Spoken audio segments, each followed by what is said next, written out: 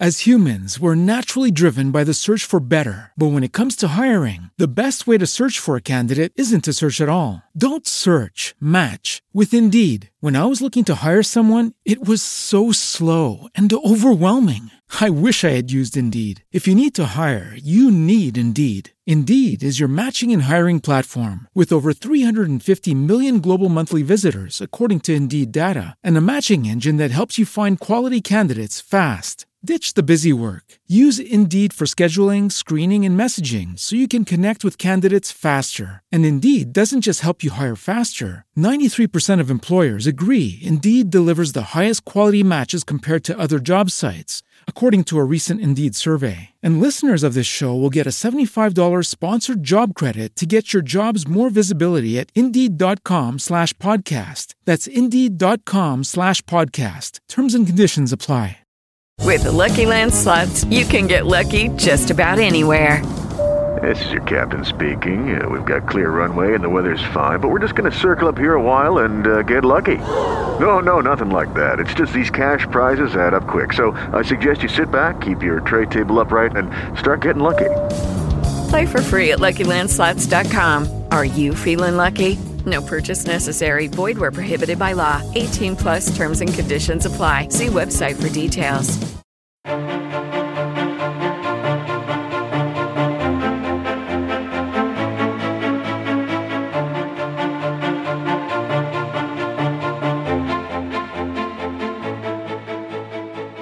What's up, party people, and welcome to Countdown to Classic.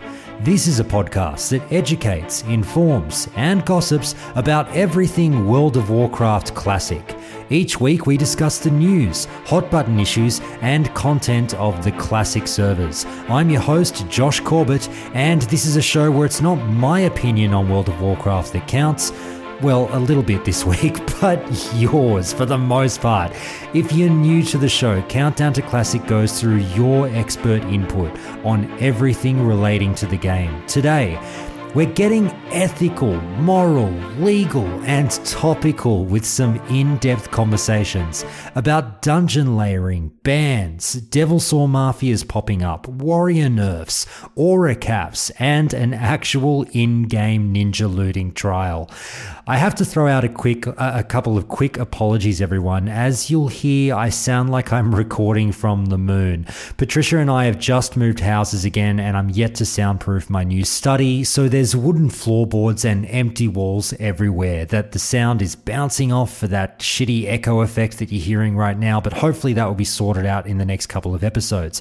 But on top of that, our rig is still yet to be set up, so I'm recording the calls today from my laptop, which has an awful issue where about every 7 or 8 minutes you'll get about 7 to 8 seconds of robot voice. I really truly apologize for that. You know that audio quality is important to me, but this move is kind of messing with everything. But if you grin and bear it with just a little bit of patience, the content of the calls is fantastic and is what you would come to expect of Countdown to Classic. I can assure you of that. Guys, I don't talk much about my in-game adventures this week, mainly because I've barely been able to play the last 2 weeks with a very, very busy real life lately. We had the holiday and now the house move, but don't worry, I've got every intention of spending my last week off of work absolutely going nuts with Classic. As for today, it is a jam-packed episode, but before we get there, a couple of quick shout-outs. I got this email from listener Jesse who says, "Hey Josh, long-time listener, and just wanted to thank you for the hours of entertainment and hype building for Classic." You're welcome, Jesse. "I generally listen at work and it makes a few hours a week at least fly by. If you could please drop a shout out for the Alliance Guild faction over at Sulfuras on the North American servers. I just wanted to say hey to everyone and also let anyone on Sulfuras know that we're taking in any class or spec, so come say hi as we've got an intention to raid and do some PvP. So say hi to Jesse if you're on Sulfuras and looking for a guild." Commodore 64, also known as Hailt, says, "Josh, could you give a shout out to Lionface on Whitemane?" And I'm absolutely happy to do that for you, mate, and happy to say hi to the Countdown crew over on the Alliance side there. Hope you're all having a great time to everyone. Now, with all that done, you know the drill by now, everyone. This is a community-based podcast, so if If you like what you're hearing, join the Discord now and keep the conversations going with us all over there. Follow me on Twitter at Count2Classic with the number 2. Email me at feedback@countdowntoclassic.com. Everything you'll need is in the show notes for each episode, along with the show's Patreon link. If you'd really like to help keep the show going, or if subscriptions aren't your thing, then you can also help keep the lights on at Countdown by checking out the show's tip jar over at Ko-Fi. There's also the show's merch store with some great designs over there for t-shirts, hoodies, and coffee mugs and things like that. So check that link too. They're all in the show notes. Now, with all of that out of the way, let's get into it with Calling Countdown.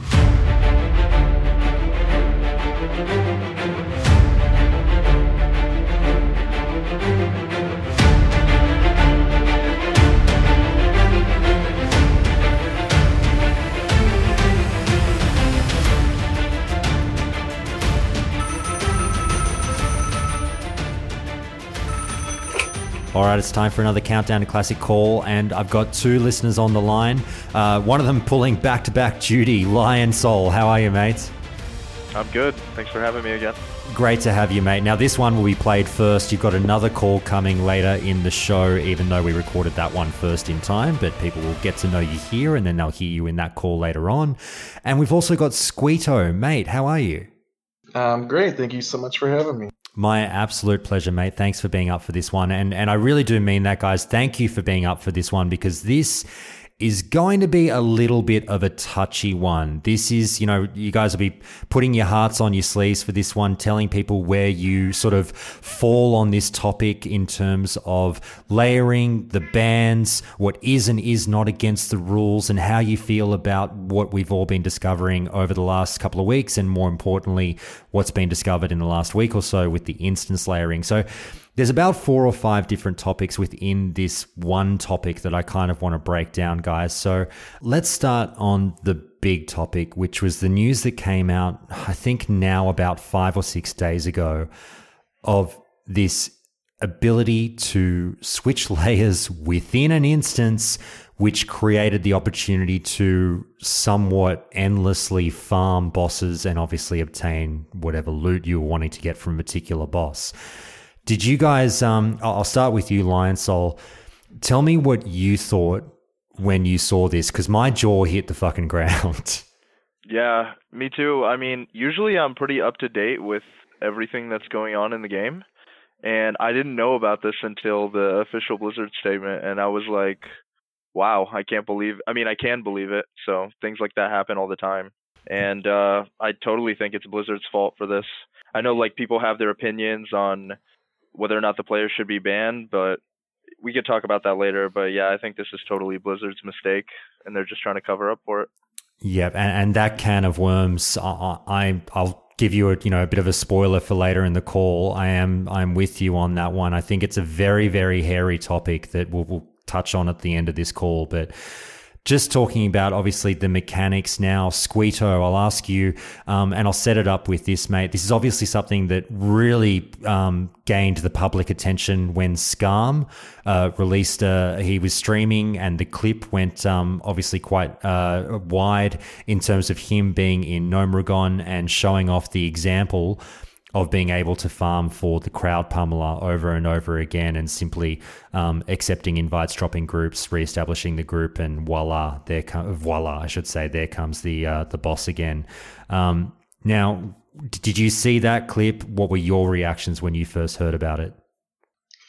Well, I was pretty kind of shocked, honestly. I did see that clip, and it's funny because I'm playing a druid and I know I need to get the crowd pummeler, and I'm like, oh yeah, that would be really easy to do it. But I don't want to ruin the experience of playing the game. And I have abused layering a number of times, and it doesn't feel like classic vanilla. So I'm really let down by all of this. It's definitely, and look, there are other people who have been in touch with me who aren't necessarily ready to come on the show to talk about this, but who have been sending me PMs saying, look, they are starting to get a little bit bummed out about what has happened over this opening month in terms of how drastically different the experience is in terms of just these little, bumps in the road that we're hitting. And it seems to be not only Blizzard providing the opportunity with like, hey, here's layering, but also it does take two to tango, and the players have taken the ball and run with it. Now, we said for a long time on this show, many guests have come on and said, if you give players the shortest path, the whatever you say, the least path of resistance, the path of least resistance, they will take it. Blizzard gave it to us. We've taken it. Here we are in this situation. Now, again, we'll get to the, what should happen and the ethics a bit later on, but these are the facts of what's been going on. We've seen other very high profile oddities popping up as well in terms of, now I know this wasn't a layering situation, but Esfand obviously famously went through a molten core the other day, and they hadn't fully cleared it. They went back in and all the bosses had respawned, and they basically weren't too sure what to do. Community manager ended up getting in touch with them. Josh Allen gave them the thumbs up, the all clear, go and do it all again, and we'll sort it out later. And as far as I know, all the items they got are still there. I mean, shout me down if I'm wrong, but that's my understanding of what's happened. And so we've had a situation where a guild has now had a double run of MC within the same week, which is another little weird oddity that people are up in arms about all these little things just keep seeming to be happening that are kind of irritating people. So Lionsoul, I'll throw it back to you. Is that one that you saw, and did you have any other feelings on the kind of bugs or anything that people have been running into? Yeah, I didn't see that, but I want to say there's something that Blizzard did a while ago. I don't know if some people remember, but it was either in Mists of Pandaria or Warlords of Draenor. There was a duping incident. Have you ever heard about that one? No. Well, people were duping mounts. It was these tiger mounts that you made from jewel crafting, and there was a lot of these type of mounts on the server, and it just didn't make sense with the economy. And people were telling Blizzard about it, saying people are duping, which means they're duplicating items. And Blizzard said, nope, there's no way you can dupe items in the game. It's not possible. And after everything came out, it turns out they were duping, and Blizzard was just trying to cover it up just to not alarm people about the economy being ruined. So I think this is kind of like a similar situation. They are messing up the economy with layering, and they're going ahead and saying, oh, we're going to ban the people that are doing this, even though it's their own fault for implementing it in the first place. I don't blame those people at all for using the layering. Some people may have their opinions about it, but if it's in the game and you can do it and you're able to do it, and it's something like that, then you're letting them do it.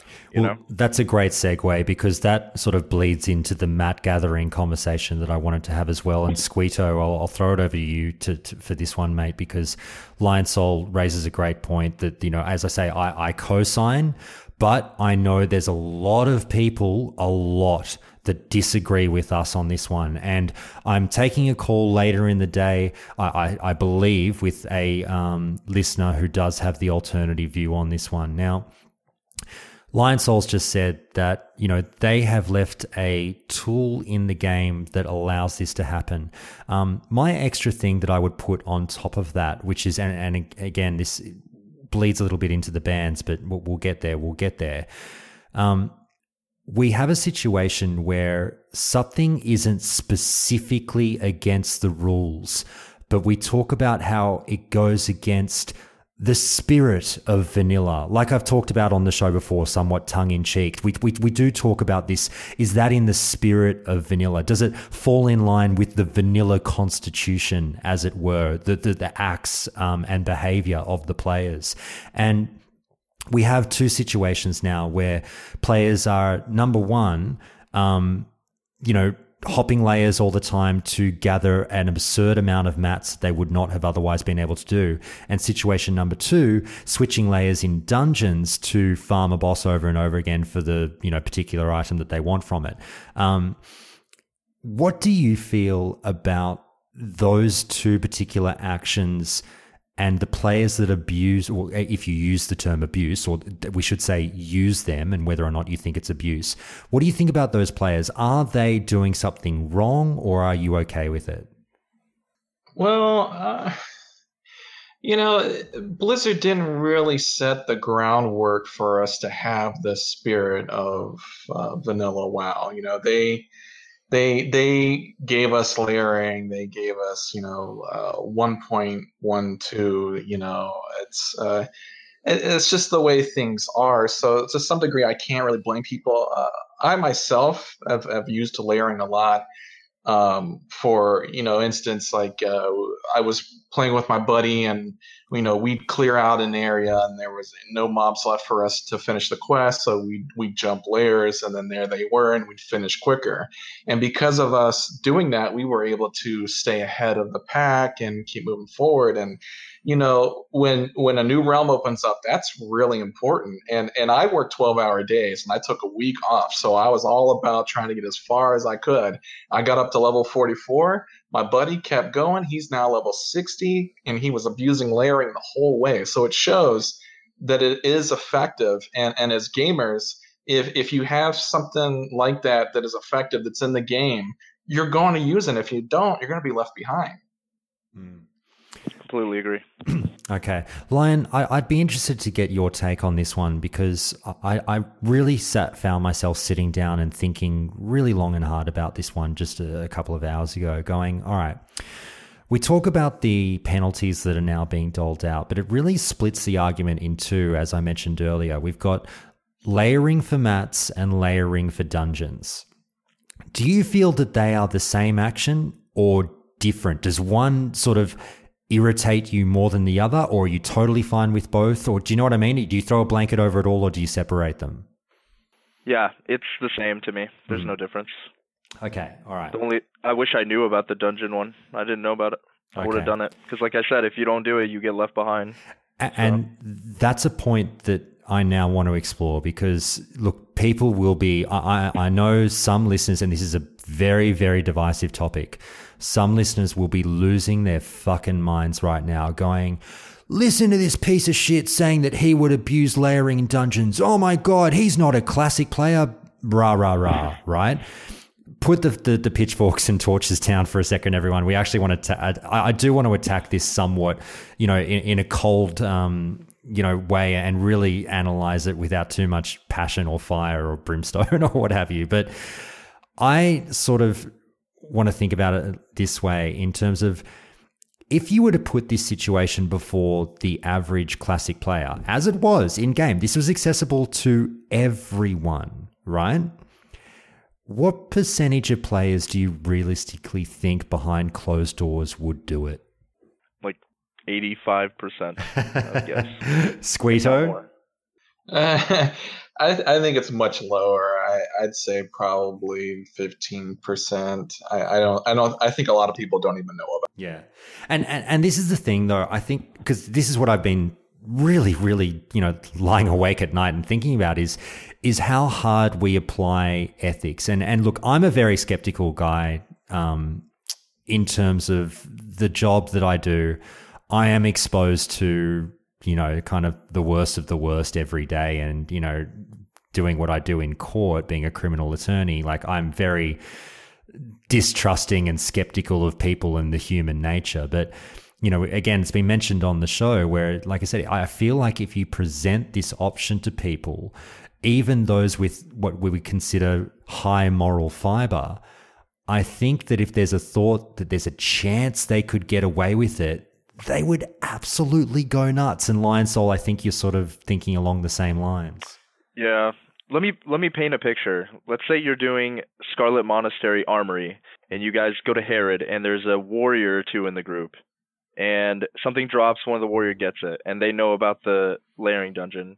Of course, even if you're with a bunch of random people, somebody's going to say, hey, why don't we do this and get Herod again? Maybe you can get the other piece of gear. Yeah. That would definitely happen all the time. And I can't see many people speaking up and saying, that's not in the spirit of the game. I am leaving this group. Do you know what I mean? Yeah. Here's And another. I don't think it's in the spirit of the game, but layering shouldn't be. And sorry for cutting you off. No, you're right. I agree with you in that it's obviously not how it was back in the day. It obviously goes against exactly what MMORPGs are trying to do in terms of, drip feeding amazing gear to you to give you that sense of progression and that sense of value. If you can do a dungeon or a boss over and over and over again, that completely devalues it. And I appreciate that that's against the spirit of the game. All I'm saying is that I think a lot more people, if they were being really honest with themselves, would do this. But yet you see a lot of people piping up on forums going, fucking ban them all. They're all pieces of shit. You're all ruining this game. I just think a lot of those people, some of the loudest, might be the ones who would be tempted to do it as well if no one was watching. Well, can I say, I think that this is kind of becoming the spirit of classic instead of the spirit of vanilla. Yeah. This is all about opportunity and moving forward. And if you don't do these things while others are doing it, like I said, you're falling behind. Yeah. Yeah. Now, in terms of, the penalties that have been going out now, guys, we've seen that bans have started and we're seeing different reports of, somewhere between 1 month to 1 year, apparently, with no hard evidence of anything either way. Apparently, Blizzard is getting on the case. Now, this is where, again, I don't want to make it seem like before we get to the penalties, I just want to use one last example because Lion Soul, you had a great example there in Scarlet Monastery. I wanted to pose this question to people because a lot of us sort of play RPGs or JRPGs, as well as MMORPGs. I know there's a little bit of a crossover there. I love my JRPGs. Another situation in terms of playing a game a way in which it wasn't intended, but the game lets you do so. I'm trying to think of specific examples, but I feel like people grind in JRPGs to level up really well or to get a particular item off a mob and tell me, guys, if this is the worst analogy of all time, or write into me, guys, if you think I'm way off on this one. But, if a particular mob in a JRPG drops a really lucrative item and you grind it to get 99 of them, just by leaving the room and coming back in, if you find a particular bug or something that lets you fight a particular mob, you get an immunity to one of their best abilities or some shit like that, and effectively lets you get to level 99 in just a few hours. We've all sort of seen and heard of these things in various Final Fantasies or whatnot over the year. That's the kind of thing that people did all the time and have no issue with it. Oh, of course, it gives me a shortcut to the maximum level or these amazing items. I'll do that. And people have no issue with it. Yet when we do it in an MMORPG, the table is completely turned and then people have a drama because all of a sudden we're obviously competing against other people versus being in a solo experience. I'll throw it out to you guys. Do you understand what I'm saying? And do you think that's the only different factor is now that we have real people that we're competing against, that is the game changer and why people get so upset? Oh, yeah. You're competing. Absolutely. You're competing against not just the other faction, but in some ways your faction. That's what an MMO is all about. You compete over resources, gear to make you more powerful. So if people are abusing the game to get ahead, people are going to be upset. I just don't think it's the players that they should be raising their pitchforks at. It's the company. Right. So is it the case that it could be, it's not so much maybe the abuse of the game that people have an issue with, but the advantage or disadvantage that it creates? Oh, yeah. Okay. For sure. All right. Well, guys, let's get on to the bans, as I was just mentioning before. They're getting on it now. I'd love to know if you guys agree or disagree with the bans going out, because I wanted to real quick, and sorry for everyone if this is going to get, it's either going to get really boring or really interesting for you right now over the next 5 or 6 minutes, because I'm going to go into lawyer mode and we're going to break out the end user license agreement and go over what the rules are in terms of, layering abuse, I guess, because that's what we're talking about here. Like if I were to start a character and I start abusing layers and I gather all the mats or I do this stuff in dungeons, technically is either of those actions against the rules? Now, here's my hot take on this one, guys. I'm going to come straight out and say no. And everyone who just turned off the show, please hear me out. Don't go yet. Hear me out on this one. I've actually got a bit of method to my madness.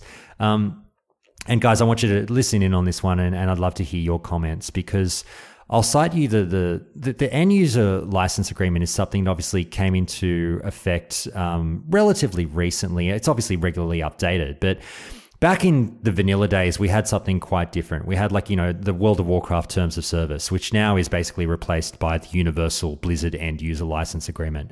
Back in the old World of Warcraft terms of service, you also had things that specifically stated cross-faction collusion was a bannable offense, saying you cannot talk to members of the opposite faction. That's not in the end user license agreement right now, to my knowledge. So that's an interesting one that I actually want to touch on the show another time, because a lot of people say cross-faction collusion is a bannable offense.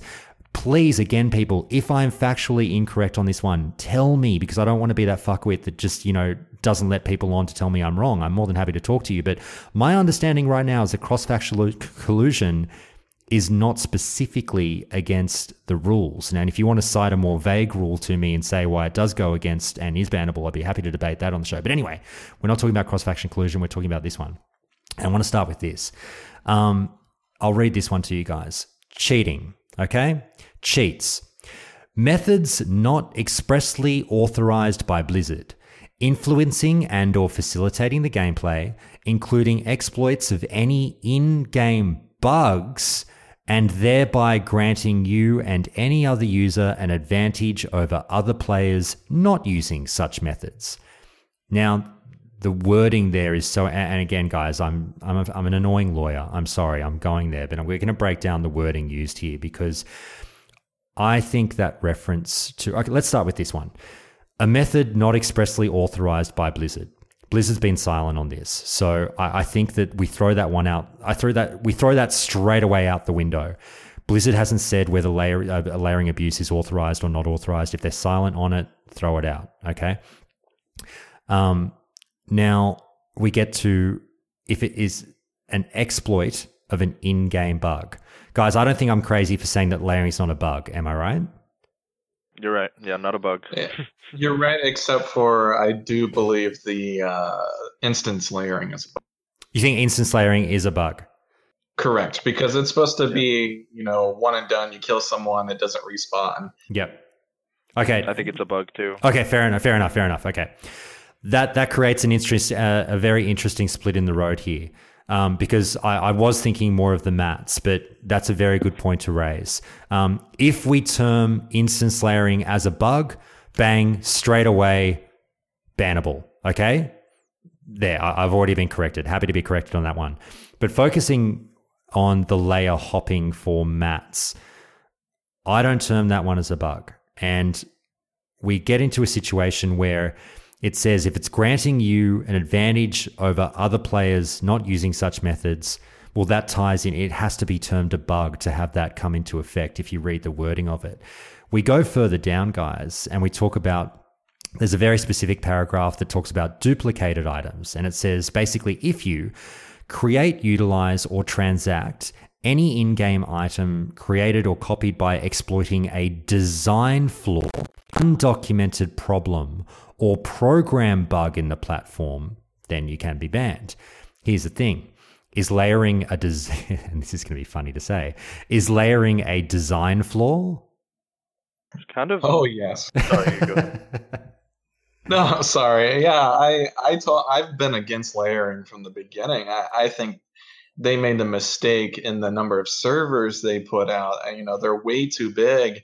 I mean, even with layering right now, I'm seeing a lot of people in Stranglethorn Vale, and it's too much. That's not the classic experience. But and here's the funny thing. Here's why I said it's going to be funny going over this one, because technically, if we're just going by what it is, I don't think layering is a design flaw, an undocumented problem, or a program bug. But funnily enough, to have people banned for using layer hopping to amass items, you would have to basically get Blizzard to say that it's a design flaw, which is obviously, I think, quite comical. They denied that it was a problem, recently, right? Yeah. And they said, "Oh, yeah, these people don't have all these material." it's a system designed by them that is working as intended. I don't know if it really is. I don't feel like it is working like they say it is. I feel like it's kind of gotten out of hand, and they're kind of playing damage control. I agree that it's gotten out of hand, and that they are trying to now, pour a cup of water over what is a huge fire. But I think that the way in which it's been brought out to us, like they're saying, look at our amazing system. Oh shit, the players are abusing it. I don't think that Blizzard themselves would say, we are now telling you that layering is a design flaw. Do you know what I mean? Yeah, totally. Okay. So I also don't think it's an undocumented problem. And I just can't see, what I'm saying is Blizzard would have to basically ban someone and say, like, we are saying that you've exploited a design flaw, aka layering. It's like, oh, you're calling your own thing a piece of shit. Okay, all right, fine. But anyway, we'll move on from there, because the next one is, and this one I think is totally non-applicable. They've got this, the vague one of like disruption, harassment, engaging in any conduct that's intended to disrupt or diminish the game experience for other players, or blah, blah, blah. And, if you want to use the argument that like they're ruining economies and blah, blah, blah, you could fall under that clause. I don't think that's a very good argument, so I'm not really putting too much weight on that one. But what I'm getting at, guys, is if we do now, as we said, focus on the mat gathering, where do you guys fall on that one? Like, do you think people should be banned for abusing layers to their advantage to gather all these mats?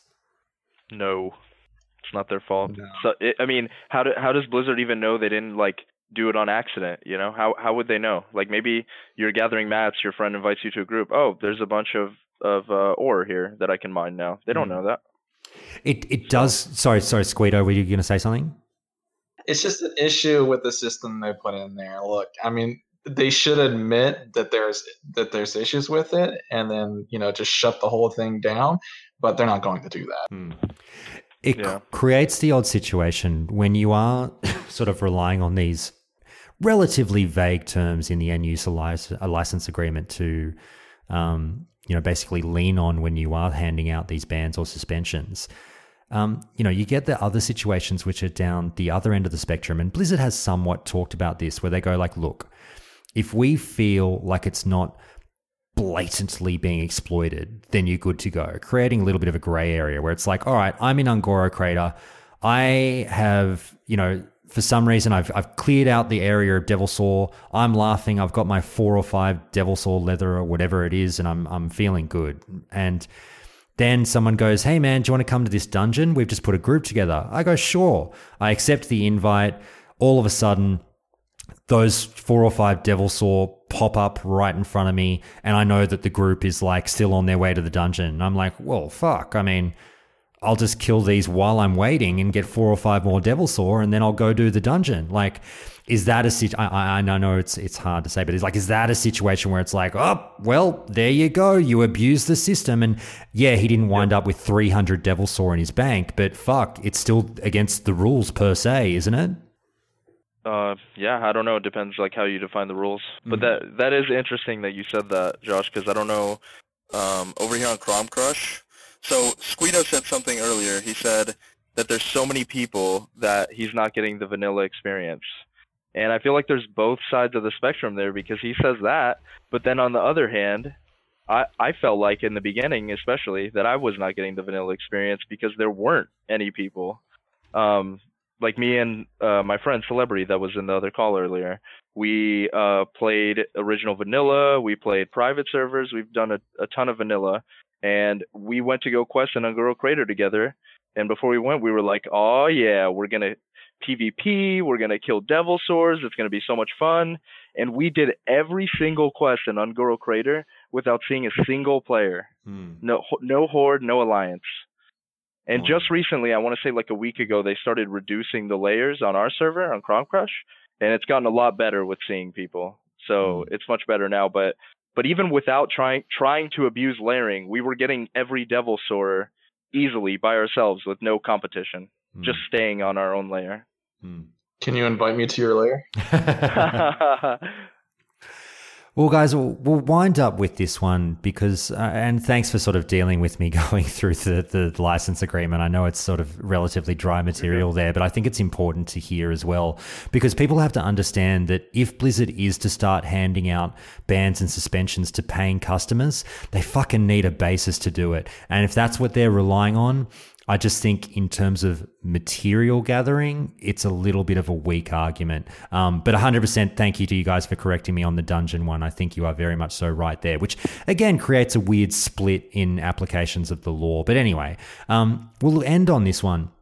You know, I talked about, you know, the spirit of vanilla and the people wanting to enforce this, you know, classic ethos on the wider player base of this is how you play the game.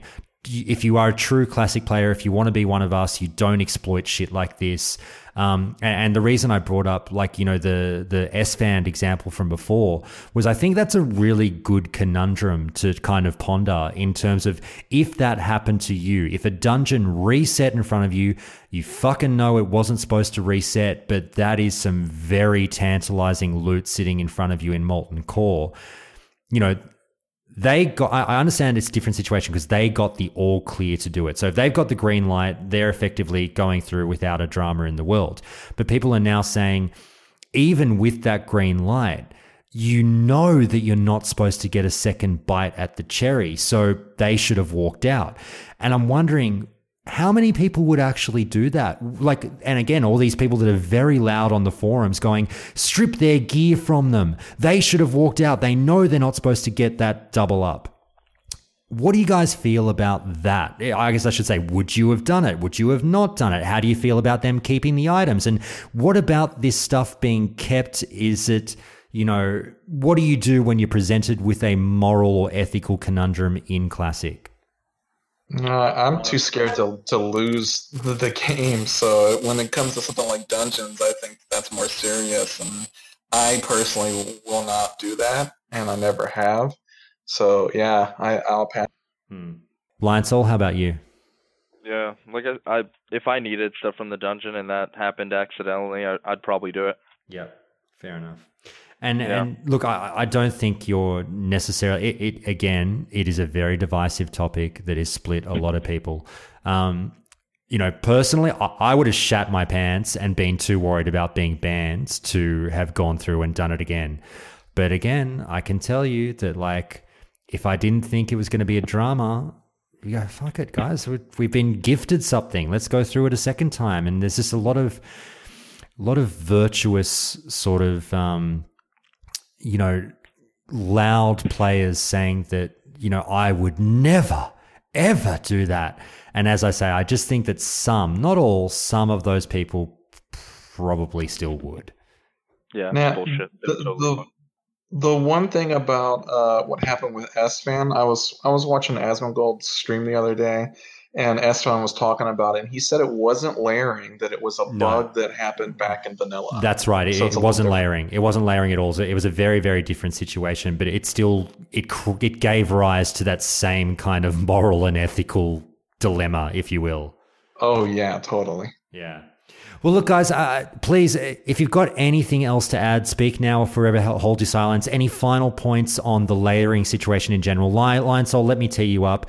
I am with you in terms of, like, I really don't think that anybody should be banned for this. I just don't. And I think what has to happen now is that Blizzard has to make a stance. You put something on paper and you say, all right, guess what? It's fucking 2019. We've got a new game. It's clearly not going to be covered by the EULA. So we'll create this new set of rules for Classic. If you do this in terms of layering, we will ban you. Then we know, then it's not a question. As opposed to now applying the end user license agreement to, like I said, to the mat gathering, which I just think doesn't cut the mustard. And I think this is Blizzard's situation where they've given it to us. We've done what players do. Well, not me personally. I haven't done any of it yet because I haven't been fucking playing the game. I hope to play later today. But players have taken the ball and run with it, and that's Blizzard's. They made the bed. Now they can sleep in it. That's my personal take. Lionsoul, I'll leave it with you, mate. Yeah, I completely agree. I pray for those people that are kind of in the spotlight on abusing that because they don't deserve it. I think you're right. They're kind of doing damage control. Squeedo, how about you, mate? Well, at the end of the day, I'm still enjoying Classic, and I see this as the Classic experience, not exactly reliving the vanilla experience, but I do hope that they drop layering. Yeah, it's a good point. Fair enough. I'm still having fun. Yeah. And look, I think everyone wants them to drop layering, to be honest with you. But, I mean, when and if they do, we shall see. One last point, guys, I didn't get you to throw in a comment about, which, do you guys see this as a different situation to the experience potion exploit that was going around in retail sort of relatively recently? Yeah, I heard about that. What's the exact details on that? I don't know the specific ones, but there was an item that gave some duping. Oh, there you go. Yeah, they can make it basically. If you got multiple potions and you split them apart, you can then make them stack, so you were able to get increased percentage of bonus experience by using. Okay.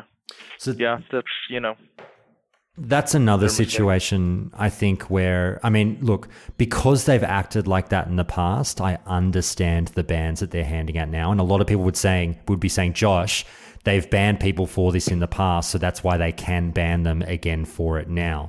But again, I'd sort of reach back to the license agreement and just say, well, that one, I'm not sure if that was a bug. If that was a bug and they exploited it, then yes, the ban is worthy.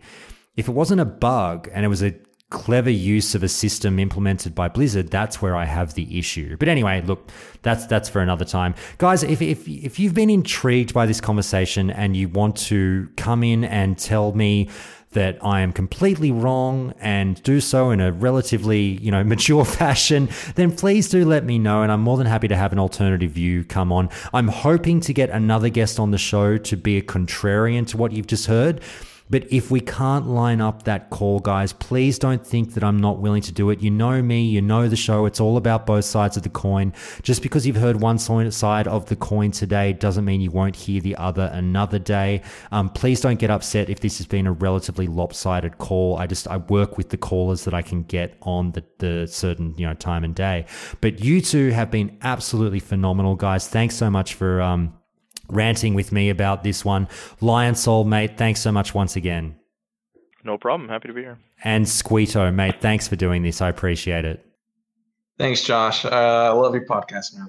Thanks so much, mate. I should say, Squeeto, before you go, anyone to shout out, anything to plug, mate, go for it. You've got an audience. Yeah, I want to shout out to my buddy Ire. I've been rolling with, who got me connected with all these exploits. And if you guys need a tank, just hit me up on Grobulus. My name is Squeedo, and I'm a bear tank for the... Too easy. All right, thanks, guys. We'll talk to you later. Later. Peace.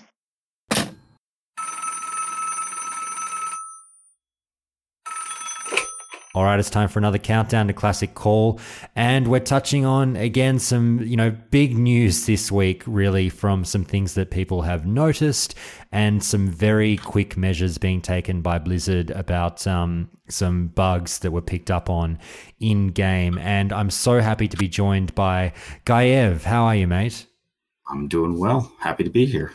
Really good to have you, and I'm so happy to have you because I really wanted to discuss this this week. I didn't want to wait because I feel like it is really quite topical in terms of, it always seems to be the Warriors. The Warriors are always, the big brains on the Warriors are obviously breaking down their class to no end, but there was something that was obviously picked up on due to, the players' heavy use of the, dungeon cleaving groups, the way in which those were being used. And, there was the spell cleaving groups, which had 4 mages and a priest. And then there was the melee cleave groups, if you will, as well, that had maybe a warrior, shaman, priest, whatever. But there was a little thing that was noticed with demoralizing shout being a bit funny. And my understanding, mate, please do shut me down if I'm wrong on any of this, but basically cut to the chase. Demo shout was bugged. it was attracting way more threat, I believe, than it should have. Now, I'm an idiot because I read, again, haven't played Warrior, I read the Demo Shout tooltip and I'm like, that doesn't say anything about threat, but obviously there are abilities in the game that create high amounts of threat that doesn't necessarily get talked about in the tooltip. But apparently it was attracting too much threat. AoE style, warriors were just absolutely owning as tanks in dungeons. That's now been jumped on by Blizzard. But mate, tell me, first off, have I got it right? You can explain a little bit further. Yeah, pretty much.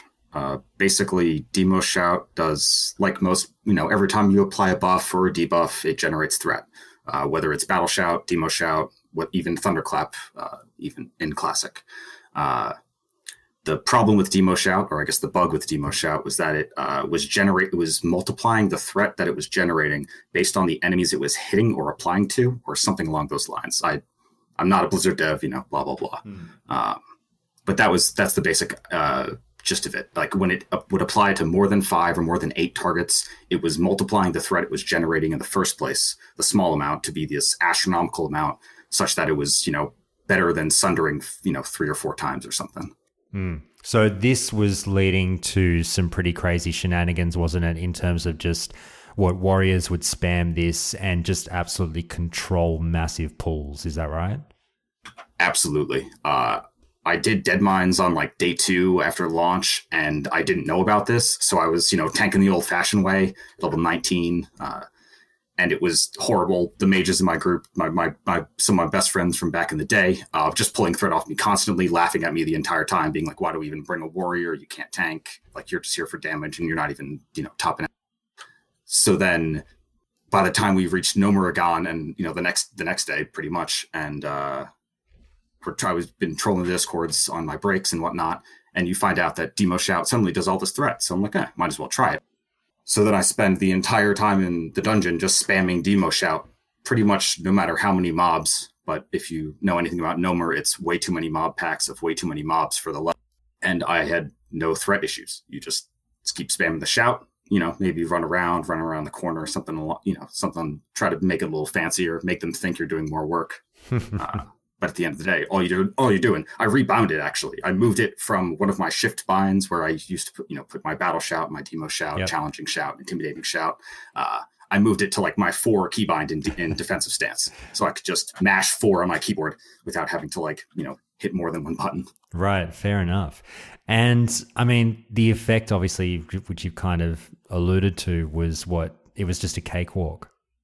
Yeah, totally. It normally to really get a good set of threat, you have to, with the 2-hand tanking meta, it's a whole other kind of discussion. You charge in, you basically just do the most damage as the way to hold threat. But you didn't need to do that for this. And you didn't need to switch stances and hit different abilities. You barely need to really play the character. You just kind of mash Demo Shout and everything gloms onto you. And then Mage's Blizzard, Warlock's Rain of Fire, or Multi-Dot, whatever. Okay. Now, mate, just before we sort of dive a bit deeper into this, it seems to come up all the time whenever we discover a bug. And when I say we, I mean you guys, the Warriors. It seems to be that you see it discussed on forums, and there's always going to be some people that are like, no, I'm pretty sure this is how it was back in the day. But with this one, the vast majority of people were like, no. So can we unequivocally say this was a bug and not how it was back in the day? Obviously, with Blizzard addressing it, it would very much so seem to be the case. Definitely. The closest I think we ever got to that in the original vanilla was sometimes some guilds would use warrior tanks during Twin Emperors. Instead of having a warlock tank the ranged boss, I don't remember which one it is. The names I mix up constantly. You would have a warrior with a bunch of people standing within range, just spamming Battle Shout, and that was enough threat for, I'm not sure how much raid DPS they were putting out, but you could spam Battle Shout, and that was a viable way to do that set of bosses and hold enough threat. Okay, well, talking about Battle Shout as well, the changes that have been brought in, Blizzard has basically said, yes, okay, thank you for letting us know. We will now go ahead and nerf Demoralizing Shout. And I believe it's been the case that in tow has come a buff to Battle Shout. Is that right? So I interpreted it the same exact way. I figured they were nerfing Demo Shout into the ground, or fixing bugs. Sorry, and thus they fixed another Battle Shout bug they mentioned. It seems like Battle Shout's pretty decent. If you're going to line up Sight Pull and then get your group to stack and hit Battle Shout, hit it twice for that 20 rage. I don't know if it's as good as 2 Sunders across all the targets, but it seems to help a little bit, and it'll stop at least the first heal, or maybe the second heal that your healer's dropping on you as you're tanking 4 or 6, however many mobs. Okay, so with that change coming, do you think that is, I guess it's hard to say, when I say the appropriate response, I mean, we're just trying to get it back to the way in which it was. So is it the case that people were also noticing that there was something wrong with Battle Shout? I'm not sure if anyone noticed if Battle Shout was bugged or not. I don't know how well we had the original threat values, even from the years of private servers and the replica clients. I'm not sure how 100% true we ever got those values. So I'm not sure how far off we were or how far off Classic was from the old vanilla for Battle Shout and such. Okay. Now, look, in saying that, as I said, we've got to get it back to the way it was. We want the game playing and not having a new meta for Warriors or anything like that. But are you one of those Warriors who will be sort of shedding a tear and rip those 3 weeks that we had demoralizing Shout like this or anything like that? Absolutely. I had my heyday in Wrath as a Warrior, where I could just charge in, start mashing Thunderclap in defensive stance, and basically just hold all the threat all the time and never need to give a shit about it.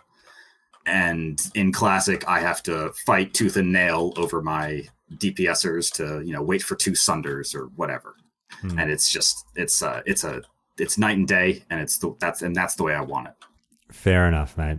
Now, look, let's go on to another topic that has been all the talk amongst the Warriors again, even though it does affect everyone. And this is the aura cap, per se, that, has been a buzz amongst the theory crafters. And this is something that is kind of new information, I think, and is really exciting in terms of, I've seen Fight Club all abuzz about this. I know Vilius has been keen to talk about this kind of stuff as well. And, we might have subsequent chats about this on the show, but just as a kind of, in the moment reaction, I'd love to go over what you thought of it all, because we've been told via a blue post that, we've talked about this on the show before, these things called auras, basically the changes to the effects on your character, like buffs effectively, but that's kind of a very rudimentary way of putting it. There's a lot more to it than that. Blizzard in the blue post talks about how they have 3 categories for auras: helpful, harmful, and passive.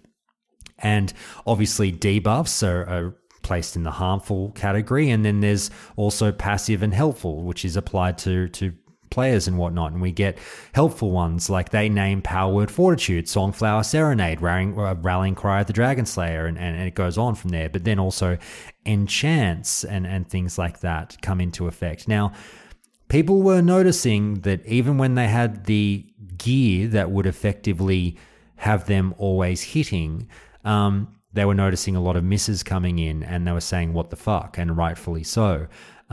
This is, as I mentioned by Blue Post, since been addressed by Blizzard, and we've learnt a lot about, well, there's a limit to the amount of these benefits you can have, and some of them are unfortunately being bumped off in very weird and distinct ways. And we'll go into that a little bit, but I'll start with just your reaction to this news. Did you notice this happening in game as of yet, or are you just more working vicariously through the stories and footage that you've seen?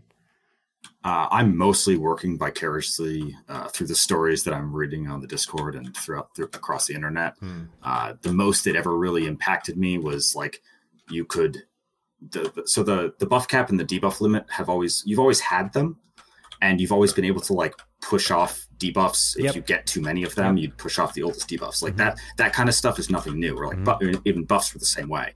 But it's the new bug was that the enchants and whether it was weapon stones and all those kinds of things, all the temporary buffs would also and your gear enchants and your weapon enchants, and that those could even push off your like quote unquote like real buffs, like your prayer of fortitude and whatnot. And it was really intriguing the way Blizzard described how such a problem could occur in terms of the order in which you equipped things would affect the buff being removed or not.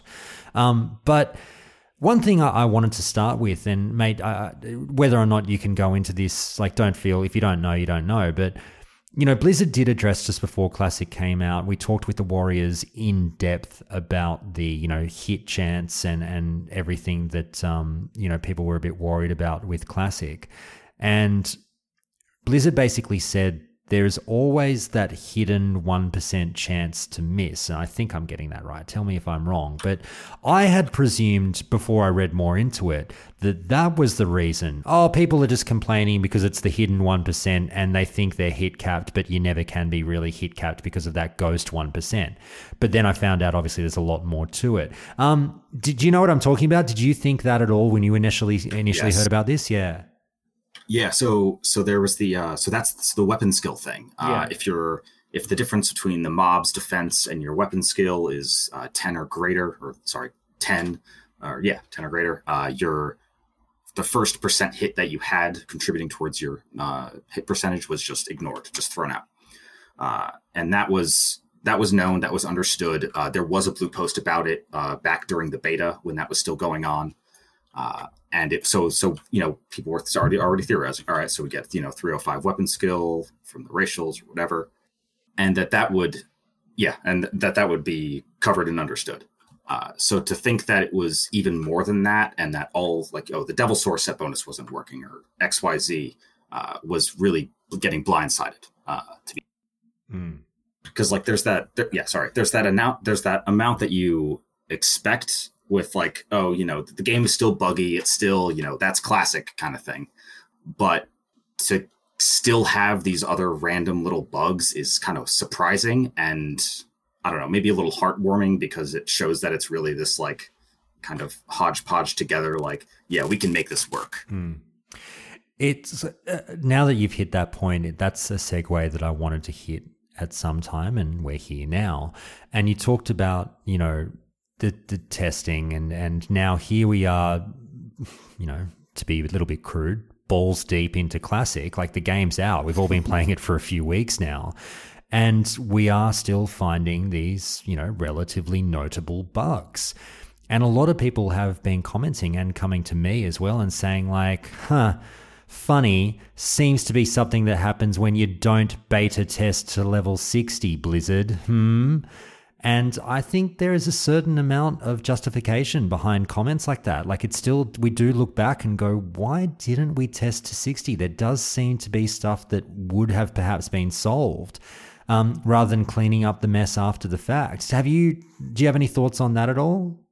You took the words right out of my mouth. The next thing I was thinking about was, haha, joke.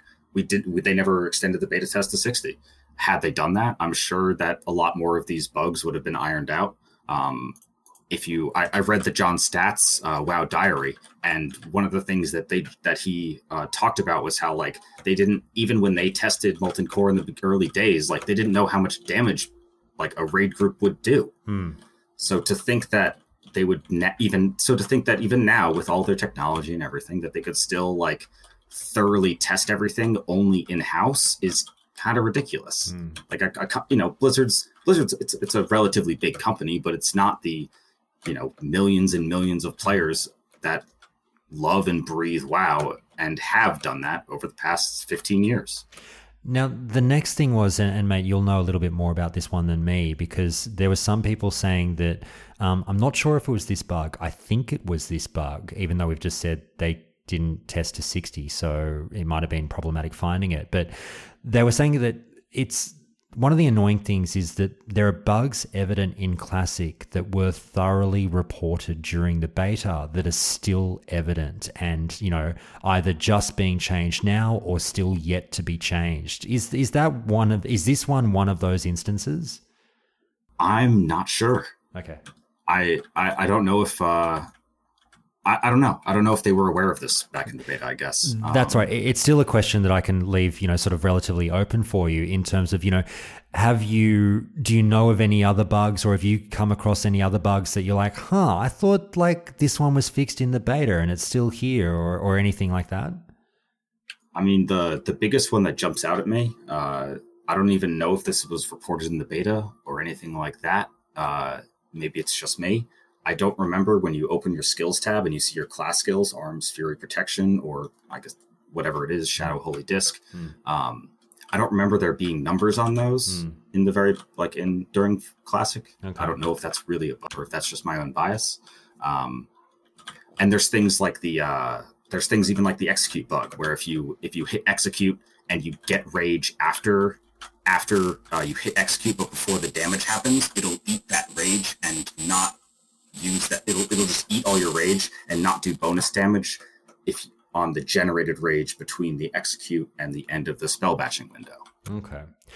It's I mean, one that pops into mind for me is obviously, again, something that we touched on the show a little bit in the past, and not to flog a dead horse, but you know, the plight of the hunter again. Now, I haven't kept feign death, because I haven't kept close tabs on what the hunters have been saying as they move into end game, the kind of things they're encountering, because there were a lot of issues with hunter before the game launched, and I don't know how many of those have been fixed. But the one thing that keeps coming up on Twitter, on forum posts, is that feign death still seems to be broken, and that's a big one, don't you think? I absolutely agree, but I think the bigger question is, was feign death ever really fixed in the original? Yeah, fair point. And we'd really need people coming on talking about their memories of feign death being, you know, was it, you know, the immaculate ability that people seem to remember it being back in the day, or was it just as, you know, perhaps broken back in the day as it is now? Who knows? I'd need to speak to another hunter about that and their experiences. But mate, you're a warrior. Let's go down a bit more, you know, a quick roundup on what you've experienced so far in the game. Anything else? And as I said, feel free to get as detailed as you like with the theory crafting or whatnot. We're not shy of that here. Anything else that you've noticed so far in these first few weeks of Classic that pertains to warriors and the theory crafting of it all? Anything, any fun that you've noticed, or any fun stories as being a warrior in Classic? As far as random little nifty things I love, or I really enjoy, it's always the interaction where you'd switch stances and still have more rage than Tactical Mastery allows you. So when you start mashing a key, I feel like sometimes I can get it off, where like I can switch from Berserker to Battle with 50 rage and still get a sweeping strikes off, which seems kind of weird. I'm not certain if it's some function of my white hit hitting at the exact time and generating the rage at the end in the next batch window or some weird shit like that. But it feels like it works. Okay. I guess it's kind of, it's kind of out there, but. Well, more importantly, mate, you're, I think you mentioned that you're not quite level 60 yet. Are you having fun? Oh, absolutely. I spent I spent the first week of Classic, landing with my brother who played a priest. So the warrior priest combo still lives very well. And we basically just did duo grinding, did some dungeons, and did that entire thing for the first week, and it was absolutely amazing. We got to recapture our wayward youth, it's been an absolute blast. I've gotten to connect with a bunch of old friends that I haven't talked to in 5-10 years, and I've made plenty of new ones in the process. Fantastic. Mate, one last point I'd love to get your thoughts on, because you very, very lightly sort of almost went down this road, but I'll sort of take us there now in totality. In terms of these bugs arising in game, and relatively significant ones, I would say, that, you know, do threaten to, if they go unaddressed, change the meta in which the game is played. if we had to look on the bright side, I would say I do get a small kick out of still having these things get discovered.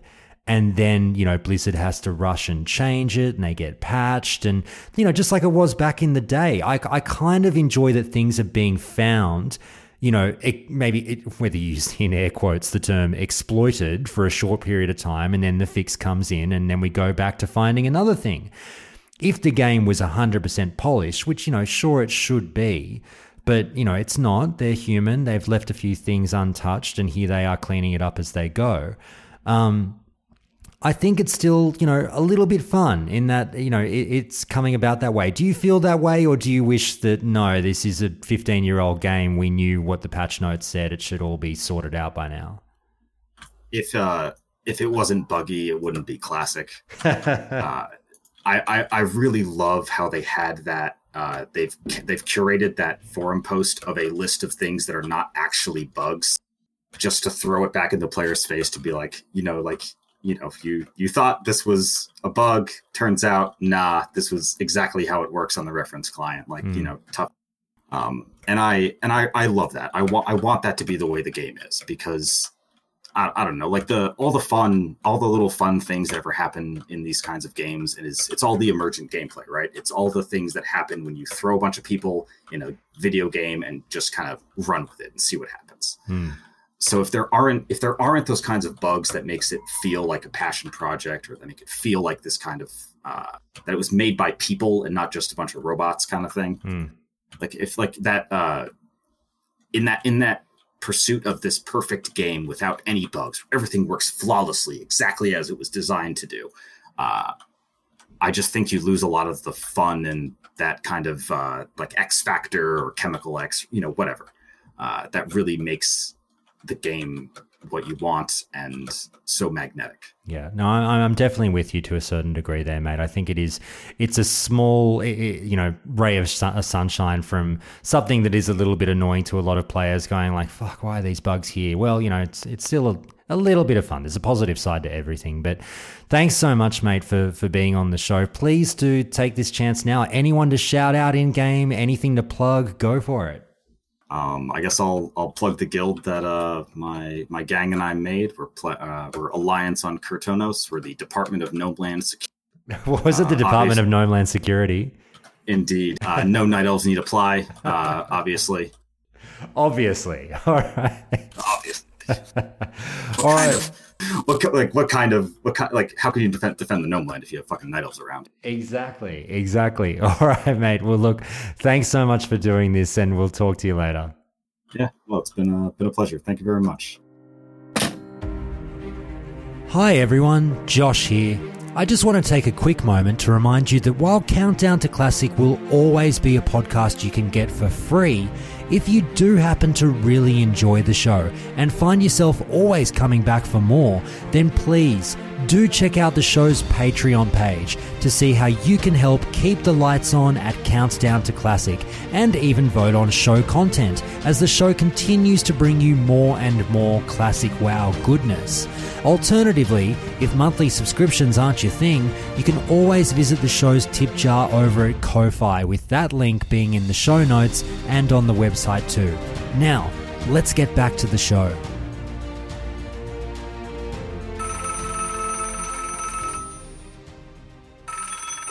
All right, it's time for another Countdown to Classic call, and I'm so elated to welcome back Tian SG. Mate, how are you? Good, man. Glad to be back. How you doing? I'm doing really well, mate. And this one is an important one, I think, for the show because, look, in this particular episode, people have already heard a couple of calls about, layering in previous episodes. We've talked about the economy. And, the show is very much so about hearing about things from a variety of angles. And I don't want people to think that the show has become an echo chamber. That's obviously not, how I'm wanting it to be. But the show is very much so limited by sort of who puts their hand up to call at a certain time. And, sometimes we don't get contrarians. But Tim, you've been so good in the past on the show as giving us some really level-headed, the sky is not falling chats. And you mentioned, and you got on a roll with a couple of people in the Countdown Discord the other day, one of which being, Countdown All-Star Minoru, talking about, the economy and layering and saying, look, it's not the end of the world. There are positives here that people are not taking into account. So this is the moment that the people who've been screaming at the show saying, Josh, talk about the other side. Here we are. So Tim, I want to start with you about the economy, because I think that's something that kind of kicked off where, I was talking obviously last week on the show about the collection of mats, and Blizzard's now taken action on, handing out suspensions, bans, what have you, on people that were, in their eyes seen to be abusing the layering system and amassing all of these materials, obviously to sell back at some point for a vast amount of profit. Now, you mentioned that this is something that is not necessarily the be-all, end-all of your server. If it's happened on your server, don't worry. We're talking about, maybe just a few people who have done this, and it's not going to break your server's economy, so to speak. Is that... I'll let you take the ball and run with it, mate, but is that the gist of what you've been thinking lately? Yeah. So I'm on Incendius with the rest of the Horde Countdown Guild, which, by the way, if you're listening, come join us. It's a lot of fun. Absolutely. It's a lot of good. So it's a server that was around since before it started. So there's a lot of players there. It still gets queues and stuff. So it's very populated, and with a lot of people who first to 60 and things like that. So it's I think a fairly representative server, and it's like the economy is fun. It's at least from my perspective, and I'll say I feel like I'm a fairly average player right now. I'm level 42, so right basically in the middle of the pack. When I go out to quests during peak hours, I basically can't kill mobs. It's so crowded. But it's been perfectly fine. The layering issue is one that I think in particular, at least from listening to some of the previous calls, they made some good points. And certainly, when you were talking to, I think it was Leshrac and Elenia, and Leshrac was talking about the fact that he had used it to collect Devil Sword leather, and that's fair. He had used it to get a lot, but he also was the only 60 on his server, second 60 in the world. So he would have been able to collect Devil Sword leather on his own anyways. Layering just allowed him to do it quicker. So that was, and I think there was a little bit of a carryover misunderstanding of how the layering kind of worked. I heard a lot of that talk in terms of how you could continue to farm Devil Sword or Black Lotus, but also in terms of PvP, the worry of, you can just, if you're getting ganked a lot, you just switch layers and you're good, no more dealing with PvP.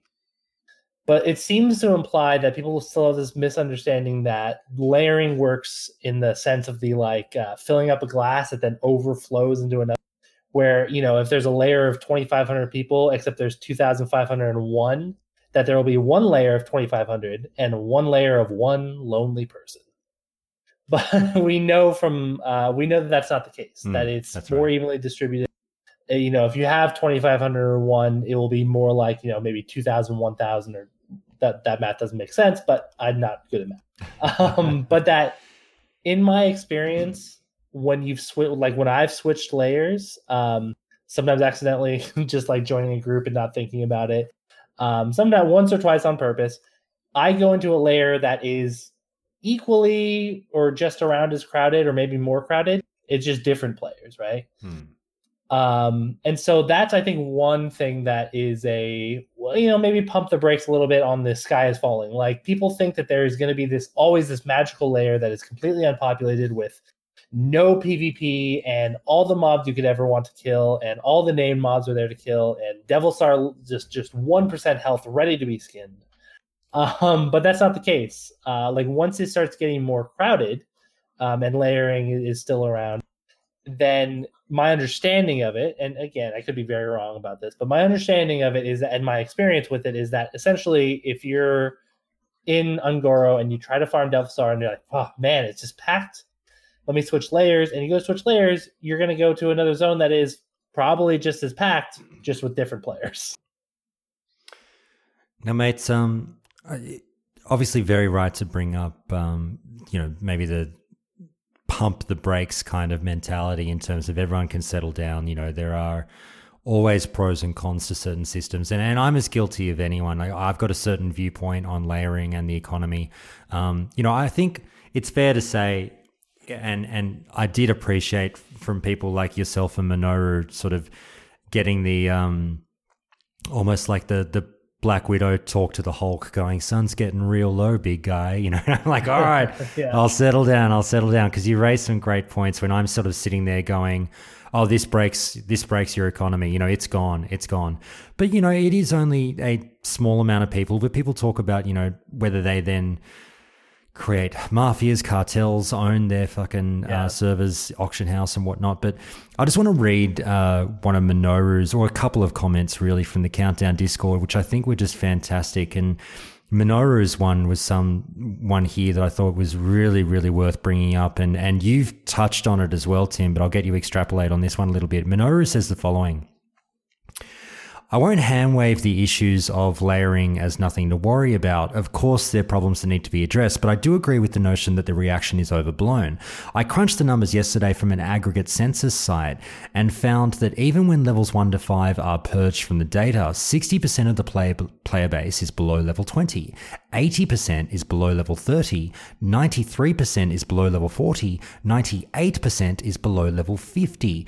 The majority of players are still in Westfall and the Barrens. The people farming endgame materials are so far ahead of the curve that nobody else had a chance to compete, layering or not. Now, he said this on Monday, I should say, by the way. So the other thing, he continues, the other thing is that value is player driven. No one needs Devil Saw. No one needs Flasks. Pre-BIS lists are misleading. Raids aren't going to fail if players don't have everything on that list. We didn't use most of those items back in the vanilla days. That first kill of Ragnaros did just fine with sub 60 greens, obviously referencing Apes taking it down a couple of weeks ago. Don't feed into those markets if you're unhappy with what's going on with them. If people want to say, but I'll be at a disadvantage if I don't, then they'll have to figure out what's more important, their ego or their principles. If one's guild requires those items, chances are they were the ones farming those things to begin with. Now, does my argument here mean anything? No. People are fickle and the market will march on. People will buy Devil Saw and Flasks en masse. But people can still know there's the option of not participating in those markets. There's always alternatives. And I think that's a fantastic point that he raises there. I really do agree with a lot of that. And if anything, Classic has shown us so far in terms of, the economy and whatnot, in terms of the challenge, and if you do need to buy all of these things, so you don't need all the tools, the tricks of the trade or whatever to take down some of this higher end content, as he mentions Apes being in, now Apes is a very, very talented guild. We should also say that, but yes, in sub 60 greens, kind of going through it with just, a lot of people under level 60 as well. Tim, hearing Minoru's comments there, what did you have to say on that? I mean, yeah, I agree with it. I think it brings up this really good point about what's happened generally on some of the conversation around Classic. And I think WoW in general and games in general, this can happen where you get the amplified voice of a very small minority, right? And so in this case, we got the amplified voice of people like Leshrac, who are already 60, people who are hardcore and, are planning on farming Devil Saw to make a ton of money. But once you start breaking down the actual numbers of the players, the actual way players are playing the game, like the average player, the person who, maybe doesn't even listen to this podcast, which everybody should, but, once you start looking at that, you realize, oh, it's actually not nearly as much of an issue or as significant or as drawn out. And Blizzard sort of pointed that out that, hey, we've looked into this and this is not that big of an issue, guys. Like, I know you think it is, but although, Blizzard saying, you think it is, but it's not, is always a little sketchy now. But yeah, I think that does bring up a really good point of just that, like, we mostly hear from players who are, top end and crunching the numbers. And so it all, like, yeah, I just think we always have to remember that we are generally people who are probably listening to the show, people who are already in their 50s and 60s and already rating. We are the 1%, you know? And it can be tough to remember that, and tough to remember that we are not necessarily always the voices for everybody playing the game. Mate, you raised a great point as well in the Discord, which you've only very lightly talked about here. I'll give you a chance to go into a bit further in terms of, you know, the economy again, because we talk about things like supply, and with these servers being so jam-packed, you know, it's pretty fair to say that everyone's auction house is looking a lot different to how it used to back in the day when your server started then. You know, now there's just a flood of items because some servers have 10 times the population that they did back then. You know, Aragao has 25,000 people on the server, albeit spread across a variety of layers, but still at its core, there's 25,000 people there pumping things into that auction house. You know, that's how it works as far as I know. But you talked about, you know, the notion of a healthy economy and what the abundance of those items can actually mean in the long run. So why don't I let you talk a bit more about that? Yeah, and to start off, I'm not an economist at all. The most I've ever done is You're not? What? Study like the history of economics, but that is not close to the same. So you're telling me, mate, are you telling me we're not going to get a full breakdown on Keynesian economics right now? Unfortunately not. I'm still working on that thesis, and I got to present my dissertation to the committee. All right, we'll make two. But one thing I do think that is very easy to forget is when people say like a broken economy or this will break the economy, it's always like, well, what does that mean, right? What does a working economy mean? What does a broken economy mean? So I think a lot of the because like for let's say Incendius, for our auction house currently, almost all the prices are really, really down. Yeah. And it's like silk cloth is a good example of this. People are selling it for sometimes like less than you can vendor it, which is great. Like there are people just buying silk cloth just to vendor it to make money, which is crazy. But you know, because there's just a ton of people, as you know, and they've got a lot of resources. And so the thing for me is that yes, prices are going to be down for people who want to accumulate wealth, which I think a lot of people who've been complaining about this, including yourself, because you have noted that you love to play the auction house and accumulate wealth.